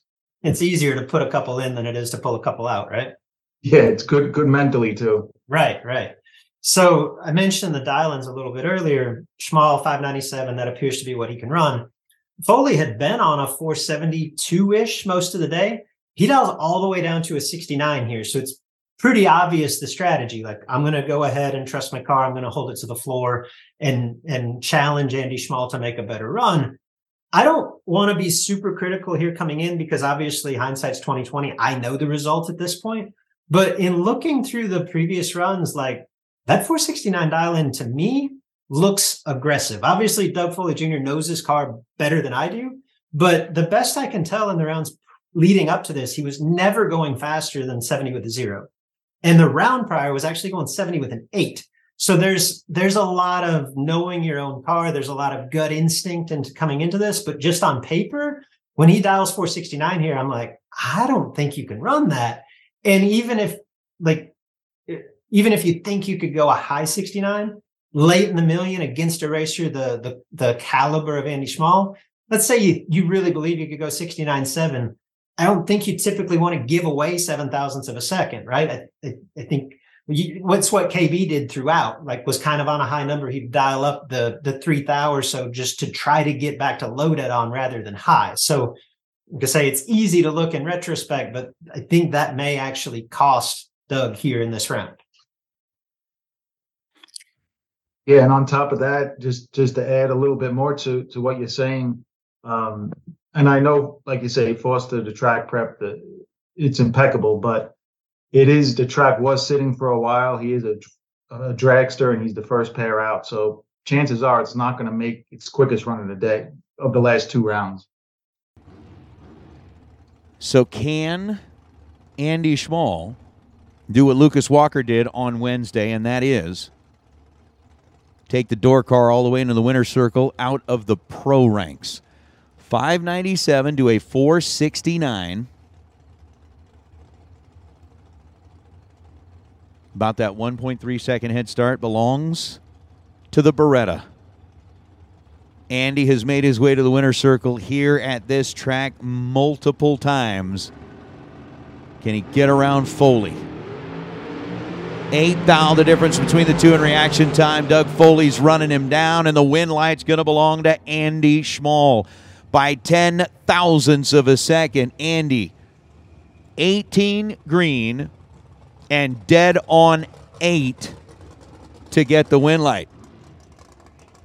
Doug Foley was 10 green and goes 471 on the 469 to come up 10 thousandths of a second short of the semifinals. So Foley's strategy to dial down and try to, I guess make a time shot there and package him up did not work. He goes a couple above the dial, leaves a little too much room in Andy's lane, and Schmall moves on 18 dead 8. 26 total, which is, a little loose for a round this significant. But again, Foley with the dial down just couldn't get there, Luke. Yeah, my first instinct watching this, because you can see a little puff out of the pipe from Doug's car as he goes through the finish line. It's obvious he's down some. And my first instinct was, oh man, he had the reaction time advantage. He just give it back. But again, like upon further inspection, he's only 100th behind here. But best I can tell, he might have killed 5 or 6 thousandths of a second. Like I think his game plan was to hold it on the floor. And it's a split second decision, but you could say, especially with what he's dialed, like it's a loss of discipline to kill any. But I think if he holds it on the floor, he still comes up a few thou short. I think this is Andy's round either way. Yeah, those are always running through your head. You wonder if he had held it down, what it would have looked like. But that's all, behind them at this point, and Schmall's moving on. And if and buts with candies and nuts, right? Like, I mean, you could go back on anything, but now it's one where you look back to that buy run 2 rounds prior. And granted, like there's a time and a place you don't want to show your hand, but that buy run where Foley kind of put on a show, right? And so look, dialed up 3/10 and laid down a 12th out package. Knowing what he knows now, I bet he'd like to have that back half incremental to dial honest against Andy Schmall. Like you couldn't have predicted that in the moment. And there was a lot of racers that you wouldn't necessarily want to show what you could run at that point. But in this instance, having that data probably would have been beneficial. Yeah, great point. So next pair out is Dan Northrup and the Rabbit, Kevin Brannon. KB's obviously driving a car he's not, super familiar with. Not only had he not raced it prior to the weekend, he had never driven the car prior to the morning of the Spring Fling Million. So Spring Fling Million Friday. So, I give hard time about it's a dragster. They're all the same. But reality is, they all don't feel exactly the same, especially when you've made as many laps in your own as KB has. He is in a car that looks a little different, feels a little different. And, he's got another formidable opponent in the other lane. Yeah, this is one of those things that a year removed from it now, I think it's easy to gloss over that fact, Jed. But it is really, really incredible that if KB came into this weekend with no intentions of driving a dragster, period. Like, he was driving Jerry Lone's car and raced it exclusively for the first couple of days of the event. Had some issues with that car. They struggled with it, this and that. Push come to shove on $1 Million race day, he makes the decision. I think they as a team made the decision, like, hey, we got to get you in something else, and brokers a deal with the Haug family to drive this car that he had never sat in prior to this morning that we're watching, and then just goes to slaying, not just, winning round after round, winning this race, but doing it in I guess the manner you would expect from Kevin Brandon. Like, really impressive. Double O, the car was doing its job, but KB was doing his thing as well. So in this round, Kevin, for the second consecutive round, matches up with arguably the heaviest hitter remaining. It's Kevin Brandon, it's Dan Northrup. And again, I'm personally sitting at half track, and as they pull into the water, I think, my God, for the second round in a row, for Kevin, I feel like the winner of this round wins the race. Like, I feel like this is a marquee matchup, two guys that have been making as good or better runs than anybody throughout the day. And to see them match up with everything on the line, like, this is what this event is all about. KB sticks with the 460 dial in. Again, it looks like on previous rounds, he could go real high 59. So he's holding very little, just kind of covering the half end of the number. Northrup stays with the 475 dial. If you remember last round after Jeff Serra's red light, Danny went 474.0. So we know that he's holding about 100. Both drivers holding just a little bit, when both go just a touch under. KB has been 14 each of the previous 3 rounds. The car has been nasty. Northrup has been really impressive on the starting line. He was 18 early in competition. Since then, he's been no better than 6, no worse than 12. So everything stacks up for this to be a brutal side-by-side match. And again, I've just got this feeling. It's easy to say in retrospect, but I can promise you I had the feeling in the moment. The winner of this, I feel like, is the favorite to go on and win the event. Northrup's a dangerous opponent. I've been racing with him on the East Coast for decades, and if he keeps his adrenaline in check, he can be really dangerous. And he was this night. Pete, in a time where we all have access to everybody's numbers and everybody knows what everybody can run and what they have been running and where they've let go, you've been 14 in each of the previous 3 rounds. Do you do anything with that? Do you try to tighten that up any? Or do you just say, okay, I've been slightly missing it, but I should be set up 8 here, so I'm going to stick with it? What do you do there? Well, I would take some out. I mean, some of it's going to depend on what his lights were before then with that delay. But I mean, if I had 3 14s in a row, it's telling me something. I would probably roll anywhere from 3 to 6 out. Not to get too crazy, because obviously there's a reason you have that delay in based off the previous rounds, but I'd probably roll about 3 to 6 out at that point.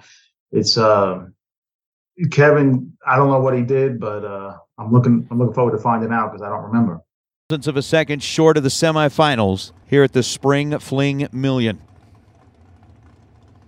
as Dan Northrup and Kevin Brannon. Oh, both drivers are 003 in reaction time, and look at that. 4.60 on a 4.60. Kevin Brannon, 8 total, taking a 5,000 stripe. Dan, Kevin left both with 003 reaction times. Dan Northrup is 1 above the dial. Kevin is dead on 5, and 53 ten-thousandths of a second determine the victor to be Kevin Brannon, coming back in the last 4. So obviously they're a little more comfortable look for KB, but he doesn't change his strategy. His strategy was the same when he ran a 6.0 door car, and his strategy remained the same against a dragster that was set up perfect for his view to roll him through. So just knowing that, he's going to be good on the tree and he's capable of taking a few thou, I guess just left him sticking with what had gotten him there so far. Yeah, and I think if it's a regular Saturday night, and let's just say it's 500 or 1,000 to win, he may play a little bit different. But when egos aside, when there's this much on the table, everyone anybody that's smart, and KB's one of them, is going to think about the best course of action to turn the wind light on. And that car was moving less than a few thou, it looks like. And from the way it played out to me, just watching it, killer on a tree, both of them, and KB was probably just getting close to getting around him, and Northrop knew he had to kill a little bit and probably dropped just a hair earlier than he wanted to. And 8th mile, that's real easy to do. But 13th out package, you can't really shake your head about that for Northrop. No, this is one of those rounds that just lives up to the hype. I mean, they're both 003 in this spot. To your point, Pete, I think that's exactly the way the race went down. I'm not sure that KB's clearing them if they both hold it wide open. Danny kills a little bit, lets Kevin by. Kevin, to his credit, super disciplined. He's down 2-ish mile an hour. I think a lot of people would say it's harder to kill less than 100 than it is to say kill 2 or 3, because you got to be really, really disciplined about it. Kevin does it, and actually probably did a better job here even than it looks. The car did pick up a touch here. I think he had to come in the round thinking he could go like 59.7. Looks like he's actually going 59.2. So to get back to dead on there, he killed maybe even a little bit more than he needed to. And initially, when I looked at this, Pete, I thought the exact same thing as you. It's an epic race, and you can't shake your head at a 13,000th package for Dan Northrop. But my thought was, he dropped just a touch too early. But when I played it back, looking at the incrementals, his car slowed down 6,000ths to halfway. Like he did everything that he wanted to do and was trying to make was on pace to lay down 5 or 6 total. Car slows down a touch. I think you step back from this and say both of these guys did everything that they wanted to do, but only one of their wind lights could come on. It'll be interesting to find out what Kevin did with the box there. 14, 14, 14, and 003. Yeah, that's it's good stuff. And Danny caught him at the wrong round. He catches him any previous round, and his package is better than KB's light. Yeah, great point. So KB moves on, of course, with a super solid run there, getting by a very solid run from Northrop. Now we've got another door car versus dragster matchup. We've got Spencer Massey and Dylan Howe. Luke Massey coming off a 7-pack in his buy run, obviously 6:47.0 on the 6:47. And based on the reaction times thus far, Spencer has had a slight advantage, a little better performance up to this point than Dylan. So what do you think here? Yeah, I mean, coming into this matchup, you could make the argument that Spencer's making better runs than anybody left in competition. And this is a relative statement, but you could also make the statement that Dylan Howe had probably been making the least impressive runs of anybody still into this point. Now, that has zero bearing on the round that we're about to watch, because we've all seen that flip in an instant, and Dylan's certainly capable of flipping it. Obviously, in this case, given the speed difference, I assume you're going to see two really good cars, 2 really good drivers trying to be 00 and dead on.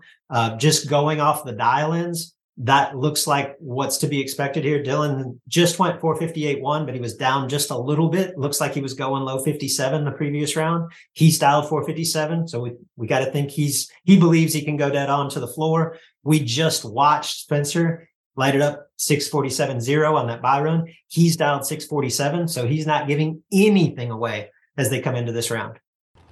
So Andy Schmall in the Beretta, Kevin Brannon in the dragster. Will we end up with 2 door cars, 2 dragsters? Or is it going to be a 3-to-1 mix in the semifinals here in the Million? Dylan Howe dialed 457, getting put over there on that right side of the racetrack. 2 seconds the head start exactly for Spencer Massey.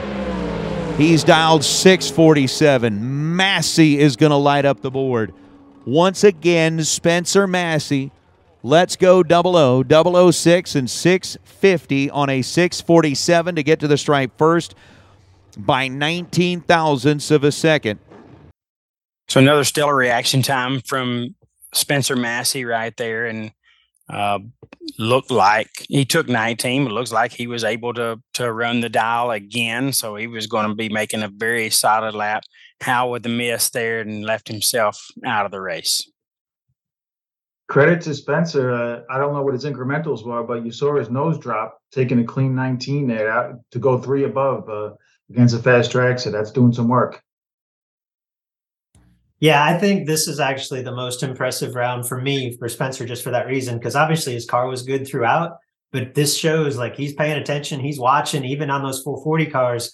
He kills a good 300 too. He was going mid dead on to take 19, which is pretty snug against somebody that's got 50-mile-an-hour on you. Yeah, it is. So we got Chris Galletti left to make his buy run, which is the buy run you want because it's the last one of the evening. It doesn't matter when that happens. It's the one you want the most. And he's going to take this buy run at 7. A little bit of a weird strategy from a guy that's dry hopped and everything else today. I'm not really sure what the plan was as we watch this. Like Chris drives around the water here, but it looks like he was trying to foot brake and hit the tree and maybe got a little, I don't know. I'm not even going to speculate as to what was going on here. It doesn't matter. Chris Galletti is rolling on to the semis of the Spring Fling Million. Well, I wouldn't mind adding a little color because I'm not going to speculate, but I do know exactly what happened. Chris was without a doubt his demeanor. He was the loosest guy left as far as, he was just having fun. So my inner Kyle Seipel came out and I walked up to him. I said, "Oh, you going around the water?" And this is something Kyle would always do. And he's like, "Yeah." I said, "You going to back up?" And he goes, "Yeah, I'm just going to hit the tree and back up." I said, "All right, if you're foot braking it?" He said, "Yeah." I said, "All right, if you're better than 050, I'll give you $100."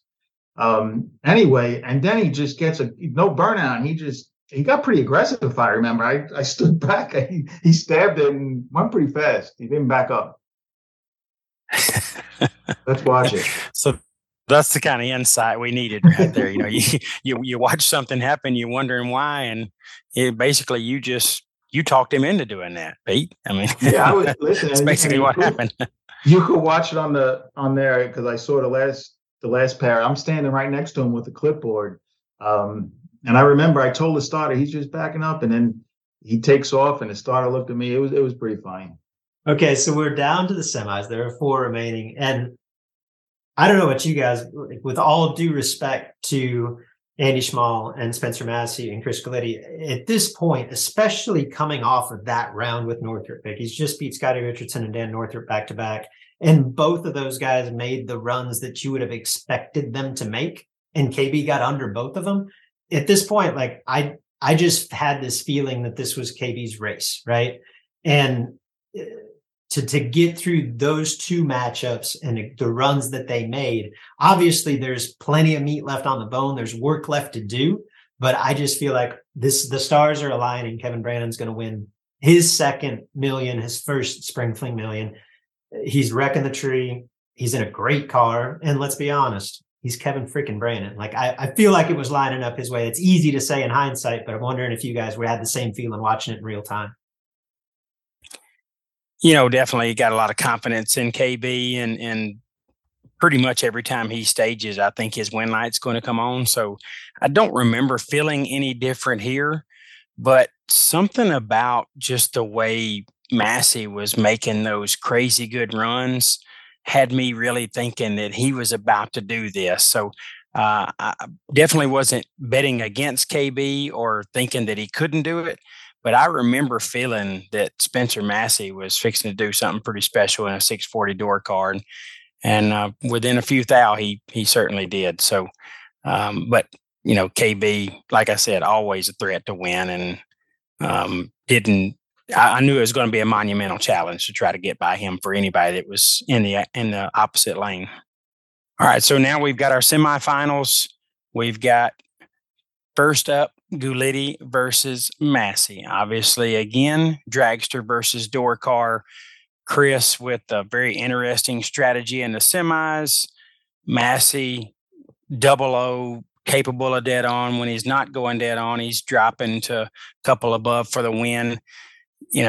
Obviously 2 different types of cars here. Huge difference in the mile per hour. But let's talk about the money first, Luke. Obviously, as Peter told us earlier, these guys are getting $40,000 each right here. But if you turn on a win light here, not only are you significantly increasing your purse, your winnings, but you're going to the final of the Spring Fling Million. So this round, with all the pressure that's been leading up to this round still has a lot of that on the line. Yeah, this is huge because, with all due respect, like I don't think.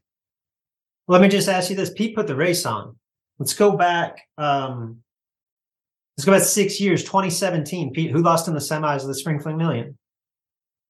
No way I can tell you. Yeah, because nobody remembers, right? So there's the prestige of being in the final and still having the opportunity to win it, and then I think that's multiplied by at every round. Like you're familiar with the pressure at this point. At every round, a win light basically doubles your money. So from 10 grand to 20 grand, from 20 grand to 40 grand. But now, I guess worst case scenario, you're leaving here. Is it 40,000 to lose here? Is that what you'd said earlier, Pete? It's 40, but it's at minimum a $25,000 win light. That's what I mean. It's minimum, and it could be a $60,000 win light. Yeah, so it's hard to say you'd be disappointed with 40, but you're going to leave knowing like you could have turned that 40 into 100 with another 2 win lights, right? So it's a monumental round, and I do think, I don't know, I think it would be difficult for that thought not to at least cross your mind in this spot. But is this, at this point, you've got $40,000 coming to you, and there's probably been a side deal or two along the way, so you already know what your net's going to be. Does that matter more than I am 2 win lights from being the next Spring Fling $1 million winner? Is it some of both? Obviously, it is some of both, but which one's weighing more on the driver's mind? No, I think, Jed, it depends on the driver. I think their perspective, if they're looking forward or looking in the present, Yeah, I would agree with that. I think, speaking from my experience, there's kind of equal parts of both. Like my situation, having been in this spot, was a little bit different because I had to buy at 3. So that big money jump round, like I knew what I was in for, and there was a comfort in that. But I just remember we made the deal at 16 or less. The purse was set, so it never really had to be revisited. So in the back of your mind, you realize what's at stake, but it's never at the forefront because you're never discussing it again. And when I rolled around for the final years ago, it was Michael Pennington and I, and the thought of redistributing the purse like never had even crossed my mind. And Pete actually walked down out of the tower and he's like, "Hey, just so we're clear, you guys talked about this 4 years ago or 4 rounds ago, but it's 100 grand to win and 80 grand to runner up." And I looked at Michael and we both just kind of nodded like, "That's cool, let's roll." And I turned around and I'm putting my jacket on, and it literally went through my mind, holy bleep. He just said we're racing for $100,000 and 80, and like I had to take a second to be like, this is really happening. You know what I mean? Like just the thought of revisiting that money made it real. And I can't, up until that point, it was all the thought of winning this bucket list race. Like that was, my mindset was more on that, but and I think I got back to that before I staged for the final, but I can't lie. In that split second, it was, wow, that's a lot of money. And I think anybody, whatever their financial situation is, like that thought, I think has to cross your mind at some point. Well, that's the reason you're there. You're there because it is the Spring Fling Million. So there's no doubt in my mind that it doesn't matter what your financial situation is. You dream of winning the race for a lot of reasons, but the purse is one of them. So I think it's probably just got a little bit of all that I could win the Spring Fling Million and I could get freaking paid right here. All of that is weighing on your mind. So Luke, let's break down this first semifinal matchup with Galitti and Massey. All right, so they stick with their hard dial-ins, which is to be expected. It's 50-mile-an-hour difference, right? Chris Galitti has been on a 445 for the last several rounds. He's dialed that. We've seen Massey light it up or been going 647. He sticks with that. We've talked about Massey's starting line performance. It feels like it's been a week since he wasn't 00. Galitti has moved around a little bit earlier in the race, but has absolutely settled in. He's been 16, then 002, 15, then 001. to get that buy run last round, which obviously we're not going to count that reaction time as foot braking. Both drivers know exactly what they need in the box. It appears both drivers know exactly what they can go. This is one of those, your typical late round, 8th mile, big dollar bracket race. It's going to be my sub 15 package against your sub 15 package. Let's see where the little numbers fall. We're going to start off with Chris Galitti and Spencer Massey. A couple of gentlemen out of the state of Texas. Spencer in the Nova, 647. Will be the dial for that red 71 Nova. Chris Galitti for Team Rad Tools with a dry hop. I love it. 445 the number for Chris. The winner will make it to the final round and look to join all of the great million winners that have come before. Massey is off. 009 and 008 up front. Spencer Massey, 008, taking 008 to be dead on 2 and move into the final. Spencer Massey, 647-2 on the 647. Galitti was 009, dead on 9, and 8 thou behind. Spencer Massey is going to run for the million. Oh, man, I knew how it turned out, and my team still has me all fired up about it. Like, I'm getting excited. Like, I'm watching it happen live again. What a great call. Nate and Mike both made wonderful calls during this event. Chris Galitti, he's 9 dead 9, Luke.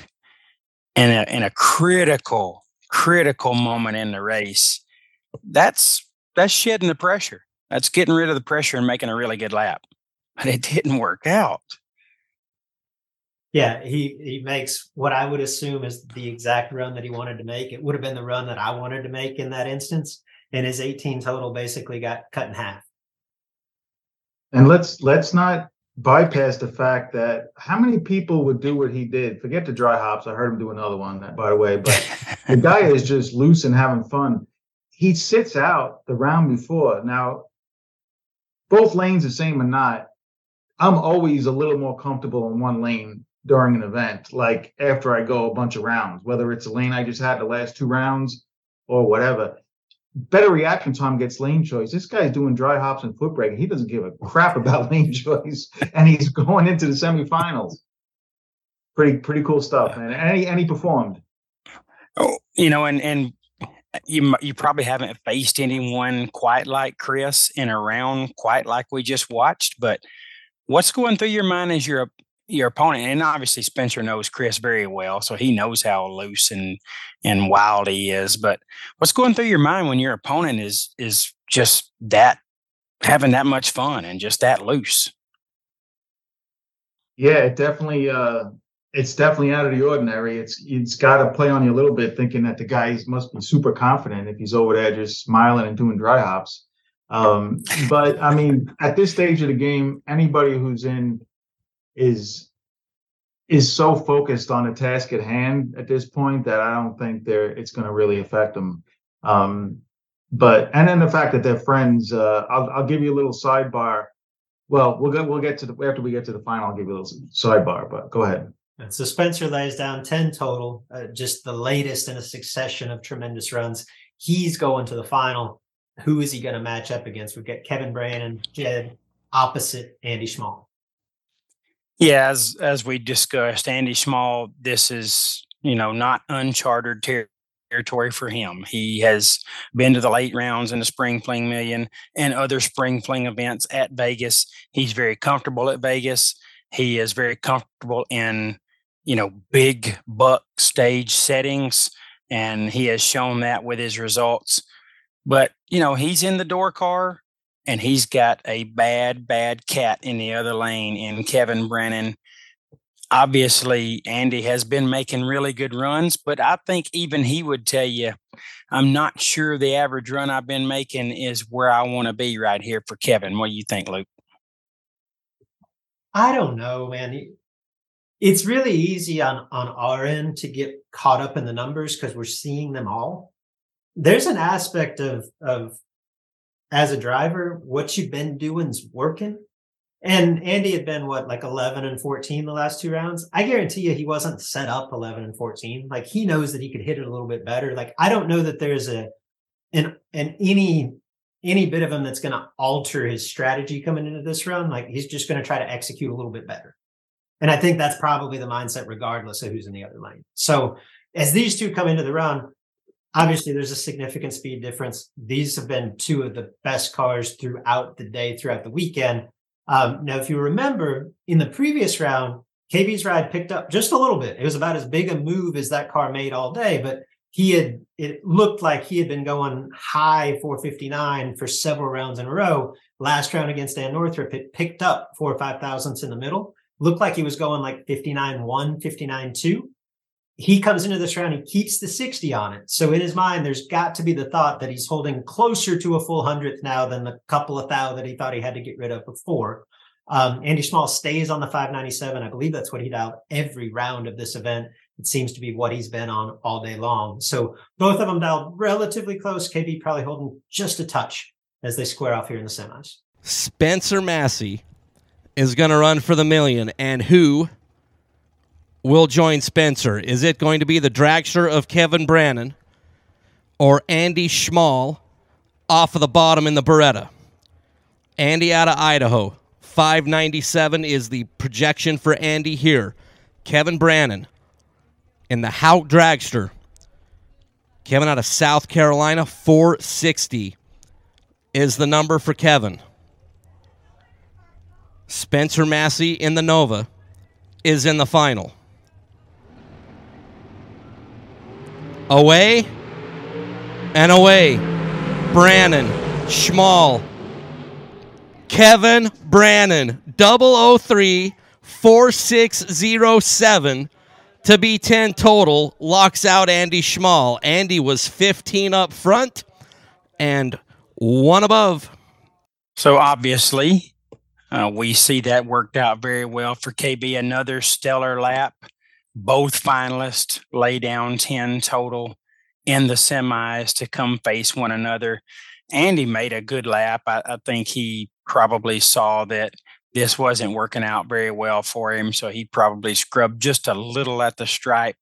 I think he was probably going dead on that 97 again, 15 on the tree. But Luke, just not much you can do with somebody when they're laying down the kind of runs KB's laying down right now. Yeah, it's 003 on the tree for the second consecutive round. Carr repeated to 330 within 2 thousandths of the previous round, so he's going 59.5 here. You could see a little scoop wiggle there at the finish line. He kills just over 100th of a second to comfortably take the finish line, be mid dead on. So it is the matchup of door car versus dragster, which, you know, we all love. We all love to see that in the big money bracket races, and certainly one as significant as the Spring Fling Million. Pete, I want to go back to you right here. As those guys come back up for the final round, what was their interaction with one another? As you know, just interesting to me. Were they chatty, or were they, you know, good luck and strap it on, let's go? They weren't chatty. They wanted the gold. Spencer, he hangs out with Galiti. Those guys like to have fun and they're loose. But I saw his game face, man. Rabbit was just being Rabbit. Like I said earlier, his demeanor didn't change from what I saw from round 4 to when I was out there to the final round. I will give you this sidebar. I was a little bit nervous about Spencer winning. Because if you look, when we play the final, there's a limo that takes the winner and his friends to a suite, and Luke knows all about that. And the suite's worth a lot of money, and the limo's worth money. And those Texans would have tore that up. And Chris told me, "You're lucky he didn't win because we were going to tear it up." He probably saved me about $50,000 in damages there. Well, it was quite the contrast between finalists as to Yes. what kind of damage would get done to the limo. All right, so Luke, break down the final round.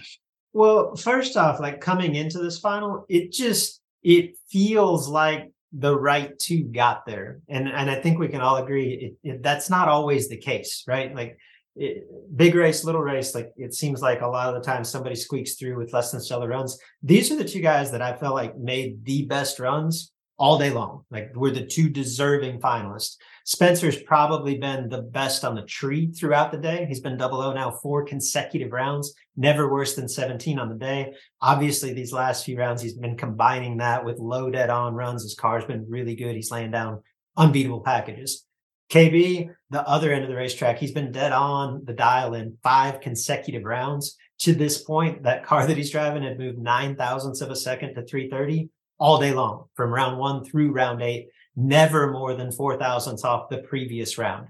And they're both coming off 10 packages, matching 10 packages in the semis. This is what it's all about. And then you add the element that there's 2 seconds difference and almost 45 mile an hour difference in the two cars. Door car dragster, Texas versus South Carolina. It's got every plot line that you could hope for. Pete, obviously, you said they weren't very chatty, so I'm assuming that they didn't discuss the money any further from here. They just left it as it was already determined. Well, we did make an adjustment to the money. I walked in between them, and it was 115 and 50, and they decided on making it 165. So 100,000 to the winner, 65 to the runner-up. So the race had 35,000. Okay, still, yeah, a significant amount of money to turn on a win light right there. $35,000 win light don't come around very often for us in this sport. So that was pretty much their only conversation was that adjustment of the split, and then let's get after it. Yeah, KB's not a man of many words. He does his talking on a racetrack, and it's always fun to watch these guys because you don't know what you're going to expect. But these guys were all business at this point, so let's watch it play out. They both come into the round. They stick to the same dial-ins. Obviously, Spencer looks to be going low 647 the last several runs. He leaves it on 47. KB, again, was just going 59.5, has been as fast as maybe 59.2. He keeps the 460 on it. So common theory here is he's got to kill just a little bit. Kevin Brannon and Spencer Massey coming in the Nova out of Texas. The tree begins to drop. Spencer's down in at 647. Kevin's down in at 460. 5,000 separate them in reaction time, and the win light belongs to the Rabbit. Kevin Brannon on a double breakout. Kevin was 005 on the tree. Take 2,000 at the stripe to beat 2,000 under 459.8 on the 460. Spencer Massey was right behind him and ends up 5,000 under the dial. Massey with a 10,000 light breaks it out by 5,000, but Kevin Brannon, the Rabbit, is going to claim the victory and will become racer number 7 to etch his name on the wall of history here at the Spring Fling Million. So 2 racers that have lived dead on round after round after round, double O's round after round after round. One of them still lights it up 005. Spencer just missed a 00 by 1,000. And both cars, I guess, picked up a little bit of that cooler air late in the night in Vegas to go under. What a round. Double breakouts those are hard on you. I mean, as a racer, you just hate that because you feel like you were supposed to kill a little. You always know to try to just kill a little or something, but both of them go under, Luke, and the Rabbit puts his name in history as the 7th Spring Fling Million champion. I will say a little bit, maybe off the cuff, testament to Jeff Foster and that staff. Pete mentioned this earlier. Like, nothing's been down that track in 20, 30 minutes for both finalists of a 450 car and a 640 car to both make their fastest runs of the day. That's not what you typically see, after the track's been sitting. I doubt that either of them expected to see a double breakout. On paper here, KB's run is superhuman, right? I mean, I don't know if you would say take 2 against a 640 car typically. It's probably just my initial thought is it's probably just trying to kill what you're holding to get back to dead on. But the truth is, he takes 2. If he takes 6, he loses. So we're a year removed from this, and you just feel like, well, it's inevitable. Like KB was going to win this race. He could have easily taken 6. If Spencer Massey, I don't even think he had to touch the brake pedal. If he looks at it, he kills enough that he wins his double breakout or gets over the dial. And this could have easily gone the other way. And what really jumped out, just feather in Kevin Brandon's cap here. Obviously, he's Kevin Brandon. 5 take 2, and I said earlier I didn't want to give him credit for taking 2 necessarily on a 640 car. That car that he's driving that hadn't moved all day, it picked up 8 thousandths from the previous run to halfway. He has to come into this round thinking he's going mid 59. He's going low 58. He has to thread the needle here to win the round. He has to either, I guess he would get away with getting behind, but that would obviously be a mistake. He's got 5 thousandths on the tree. He has to take 5 or less, killing more than he thought he should have. And guess what? He does, because he's Kevin freaking Brandon. Spencer makes a great run in the other lane. He's 10 on the tree, a few thou under. That's awesome in any situation, especially this one. And at the same time, it's his worst light in 8 hours. So obviously there's a coulda, shoulda, woulda, what could have been. But I think really impressive lap in both lanes, and KB gets the win, and this moment lives it lives forever for that man. Yeah, obviously, his first million, the OG million, was had a lot of controversy around it. But getting the Spring Fling Million in a car that you had never sat in until the morning of the race, the most eyes that could possibly be on this event is on it. It's obviously putting you down in history as the 7th champion of this event that is on every single racer in the world's bucket list. And you've just hoisted the trophy. You've got the limo ride. You've got the presidential suite in the top of what hotel, Pete? Cosmopolitan. The Cosmopolitan. I mean, so much goes along with winning this race. And Kevin Brandon just got by an amazingly talented and high-performing field to get his name in the record books as the 7th champion. I can only imagine what that win felt like for him. And Spencer, I'm sure, that one's probably going to eat at him for a while, but he's had his share of wins and done extremely well. But KB, he is the man of the Spring Fling Million 2022, and very deserving. Yeah, and if you just step back and look at each round, which I obviously, when I'm at the event, I watch it, but I don't piece it all together like this. That was just solid driving, discipline, didn't overcorrect. I mean, went a lot of, he could have very easily went from 14, 14, 14 to stay at 14. He would have lost at Northrop, or pull too much out and nail it and go 3,000 red. He just made all the right calls and all the right moves, and he executed. Didn't make any mistakes. Could have very easily, he knows Northrop's aggressive at the finish line, could have very easily got behind Northrop there. Could have very easily dumped into a 1 or 2 over one of the earlier rounds, but he just drove close to the vest, I call it, and man, discipline. Yeah, the discipline obviously paid off for KB, and he does that a lot, obviously. But what's so impressive to me is that strategy stayed the same, whether he was racing, like I said, the 590 door car or 640 door car or 470 dragster. And you typically don't see that in a full day's time at a race. Typically that strategy is going to move around just a little bit. Obviously he was very comfortable with where he was in his spot and the car performing well. And, it just goes to show you that you can employ the same strategy throughout the rounds, no matter who's in the other lane. And if you stay true to your discipline, Pete, as you said, it can work out very well for you. And it never hurts that he's never worse than 14 on the day. And in the last 3 rounds, he's 3, 3, 5 on the tree. Ice water running through the veins. How about the fact that from the semifinals on, the worst light anyone posts is Spencer Massey's 10 in the final? That's nuts. Impressive. Kevin Brannon and Spencer Massey. Coming in the Nova out of Texas, the tree begins to drop. Spencer's down in at 647. Kevin's down in at 460. 5 thou separate them in reaction time, and the win light belongs to the Rabbit. Kevin Brannon on a double breakout.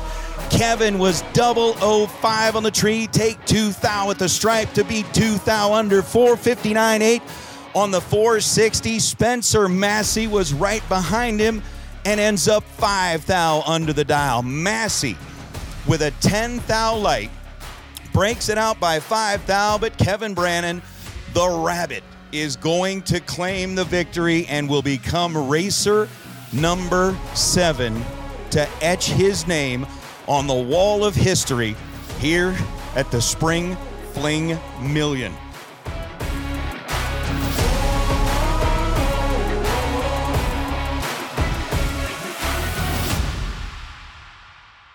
What a cool night.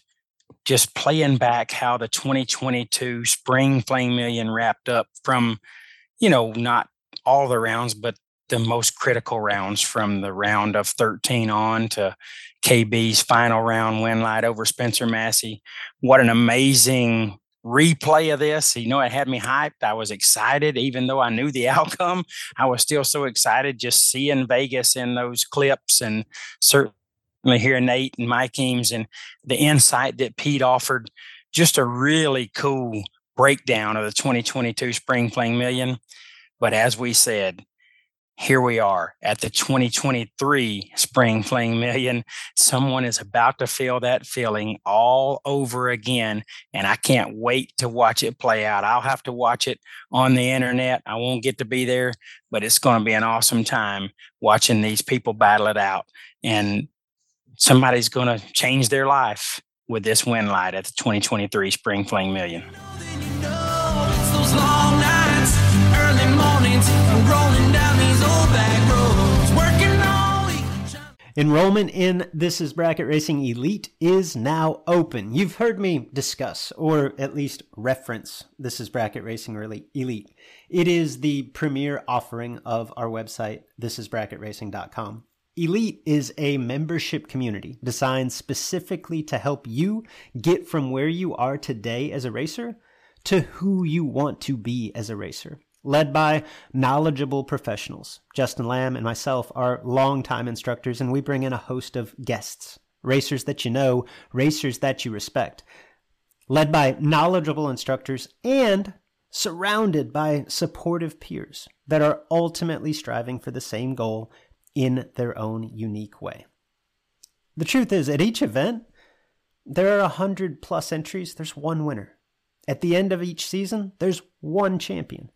That feeling, not so much the money, not so much the trophy, that feeling of achievement, that sense of accomplishment, that tip of the cap from your peers, that's why we do this. You can dream of that feeling all you want, or you can take action. Take steps toward becoming that racer. If you're ready to take the first step, This Is Bracket Racing Elite is for you. Enrollment is open now for a limited time. Learn more at thisisbracketracing.com/elite before we close the doors again on December the 8th.